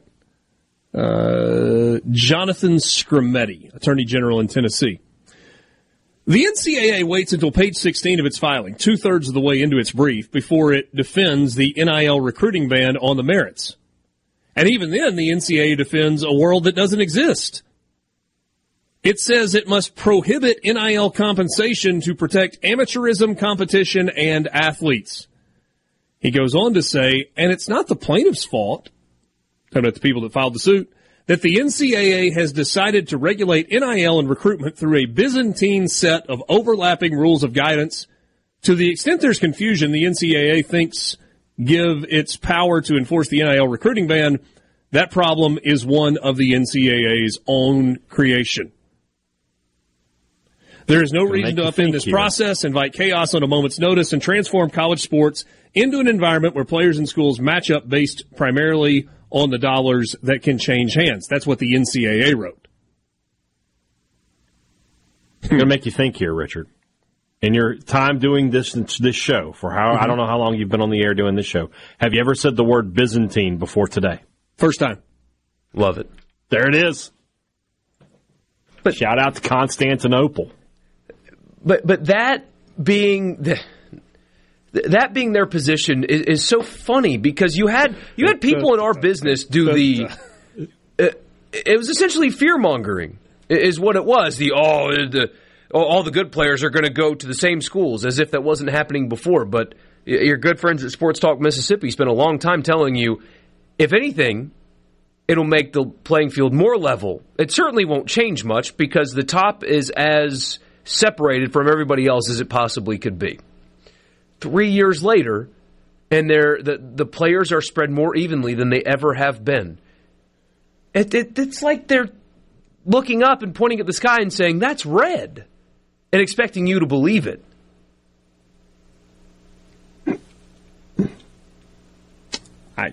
Yeah. Missouri is more financially capable at the moment than Alabama. Say that out loud to make it make sense. In 324, after Western and Eastern Roman empires were reunited, the ancient city of Byzantium was selected to serve as the new capital of the Roman Empire, and the city was renamed Nova Roma, or New Rome, by Emperor Constantine the Great. On 11 May 330, it was renamed Constantinople and dedicated to Constantine. There you go. Byzantine to Constantinople. Constantinople. So this yesterday, Alabama picked up a commitment from a kid, 3-star linebacker, whose only Power 5 offer was from Alabama. His second best offer, I think, was Liberty. I mean, it's a different day at Alabama right now. Jamie Chadwell. Can you imagine? Can you imagine 12 months ago? What? Did you see the bogus reporting this week that this weekend that Alabama was being accused of tampering with Fatita? Yeah. Well, some ridiculous one of those fake aggregator college football Twitter accounts took hold of Antonio Morales' story, misquoted him, and took it from there. It was the big something blog, Blue Blood Bias. It started with another one, too. As a general principle, because I had somebody send that article to me and was like, oh, dude, Alabama's in trouble. And I said, number one, no, they're not. Number two, if you are sharing something, or if you see something about college football, whatever it is, and there's not a face on it, automatically be skeptical. If it's college football home, blue blood bias, big game, whoever it is. Big game boomer? If there's not a face on it, if there's not a real human's name and a face on it, immediately be skeptical of what it is. Right away. Immediately. How much money do you have to anonymously donate $62 million to any entity? Makes you wonder what you do to get your money. Trying to stay on the DL like that. State got a $100 million donation last year, and everybody knows who it was. So I don't know. I'm going to be honest. I know this is blasphemy because I know other people would be like, yeah, if I had that much money, I'd buy a national championship. I hear you. If I really had that much money to where I could just give $60 million away, it's not going to college football players. Man, that's not happening. There are a lot of noble, charitable efforts that would get my money long before I would give $12 million cash to college football players. If I've got that much money, I can do both. Mississippi State football, when it's good, brings me joy. Yeah, I'd be happy to donate to do that. I can give money to St. Jude's and money to the Bulldog Initiative, and I can feel good about everything. I mean, think about it this way. Maybe you don't want to go to the headache of being an owner of a professional sports franchise, although that is an investment. It's a big investment. Maybe you don't want to spend $4 or $5 billion buying a professional sports team, but you have multiple $billion of net worth, and you can throw a few million at your favorite college team and get the same joy that you would have gotten out of seeing your favorite baseball team win a World Series championship. Yep. Maybe. I hear that. I would be the but stubborn not you, guy, though. No, because the schools can pay them that. I would be stubborn in principle. Borky doesn't want to win, is what I'm hearing. What I'm hearing from Michael Borky is, winning's not that important to me. That's what I'm hearing. How about this? I think the Charlie talent Winfield's is spreading just a lottery win away for me. Yeah. So. I think the talent is spreading more evenly between the top 25 to 30 programs. My fear is that the ones below that get left in the dust as their best players transfer out every year because of money. I think there's a lot of truth in that text message. Certainly is. On both sides of it. Mm-hmm. On both sides of it. If you are in that top 25 range, you're a couple of good recruiting cycles from being in the playoff race. And if you're outside of that range, it's going to be really, really difficult. Sports Talk Mississippi. We're back with you to wrap it up after this.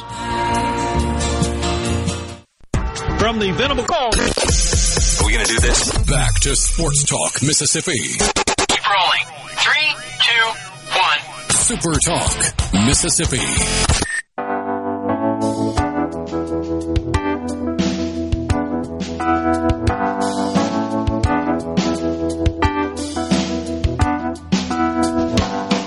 His eyes are cold and restless. You're in the market for a new or used vehicle. Belk Ford and Oxford Toyota on Highway 6 West in Oxford is the place for you. Great selection of both new and used vehicles on the lot right now. And that includes the Ford F-150, the best-selling truck in America for 47 straight years. Got a great selection of trim levels, the best financing you can find, and great people in the sales department there that'll work to get you in the car or the truck or the SUV that you're looking for. Maybe you're not a Ford person. Maybe you're a Toyota person. Plenty on the lot right now. They've got Tundras. They've got 4Runners. They've got the Highlander. They've got the Camrys. Whatever it is that you're looking for, they've got you covered at Belk Ford and Oxford Toyota, Highway 6 West in Oxford. You can start your search online at belkford.net or oxfordtoyota.com. But don't stop there. Visit with them in person. Let them show you what's available and help you get into the vehicle that you are looking for. That's at Belk Ford and Oxford Toyota, Highway 6 West in Oxford. Tell about, please, try that last part one more time. Tell them when you get there that you heard about them. Where, hey, Dad? On Sports Talk Mississippi. Of course, on Sports Talk Mississippi. Please and thank you. Got some hoops tonight, if that's your thing. We are in Super Bowl week. Super Bowl 58 coming up. By the way, Kansas at Kansas State tonight. You will just want to watch a game with a good atmosphere. That'll be it. It'll be rocking in Manhattan, Kansas. Miami and Virginia Tech, if you're interested in the ACC. The ACC's been a bit of a disaster this year. How did that happen? That's a good question. Really good question. Duke stinks. Yeah, Duke's not great. Yeah. They're top 10 in the country. For Duke. Yeah, but they're just an team. So, did you see how North Carolina celebrated that win, by the way? They mobbed the streets. I don't know what it's called in Chapel Hill. Let's just call it the square. Fulton Street? They celebrated like they had just won the national championship. Of course. By the thousands, like converged on the center of the district, whatever you want to call it. I thought that was kind of lame. They're celebrating like they just won the national championship. You won a regular season game. And it's not football where there's only 12 of them, you know? Yeah. I thought that was a little much. There's some that say it's the greatest rivalry in all of sports. It's not, but they say that. Yeah, there's some that do. North Carolina, 18-4, third-ranked team in the country. Duke falls to number 9 after a couple of losses. Also, South Carolina not Duke being ranked tells you. Arkansas. How good can they be? It's a good point. It was SEC teams in the top 25. Tennessee at 6, Auburn at 12, South Carolina up to 15, Alabama 16, Kentucky 17. They dropped 7 spots this week. Those are your SEC teams in the top 25. See, right there. Franklin Street, not Fulton Street. Franklin Street. Sure. Thank you. And I was told by a friend that is a North Carolina grad, former student athlete there, that it happens after every Duke Carolina win. Well, then that makes it better. Like Clemson storming the field after home wins. If that's what you do every time, cool. They party like rock stars in Chapel Hill on Franklin after they beat Duke. Although I don't think Clemson's going to be doing much field storming this year. We'll see. They'll get 8. Oh! Did you see that the way too early projections for the college football playoff came out from some of the college basketball or the I college made some of those a few weeks ago. They're totally useless now. Oh, the ones that you made? Yeah. Had Alabama in there, then Nick Saban retired. Yeah. We'll take a look at those tomorrow on the show. If you are an Ole Miss fan, there is a reason for optimism. If you're Lane Kiffin, there is a reason to tweet a rat poison graphic, which he did. Of course. Very quickly. As he should. Very quickly.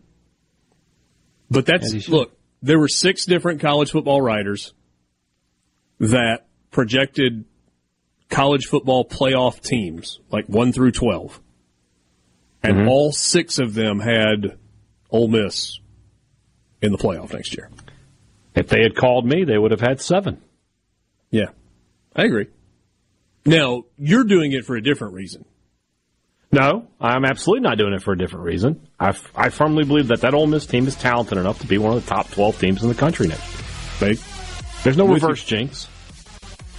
I mean, if it works out that way, you wouldn't be mad in the long run, but maybe. What do you think? Thanks for being with us on this Monday afternoon in the Pearl River Resort Studios. For Michael Borky and Brian Haydad, I'm Richard Cross. Enjoy your Monday night. We'll do it again tomorrow just after 3 o'clock. Good night.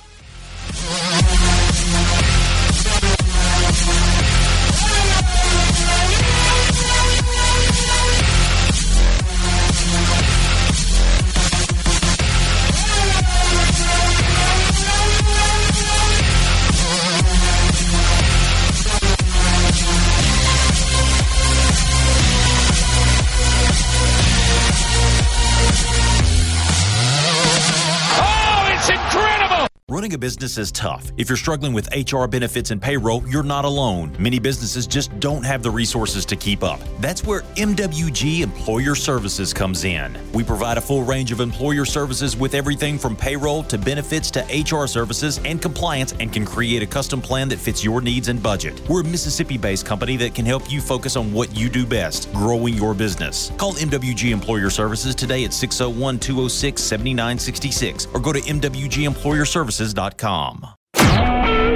SuperTalk Mississippi media production.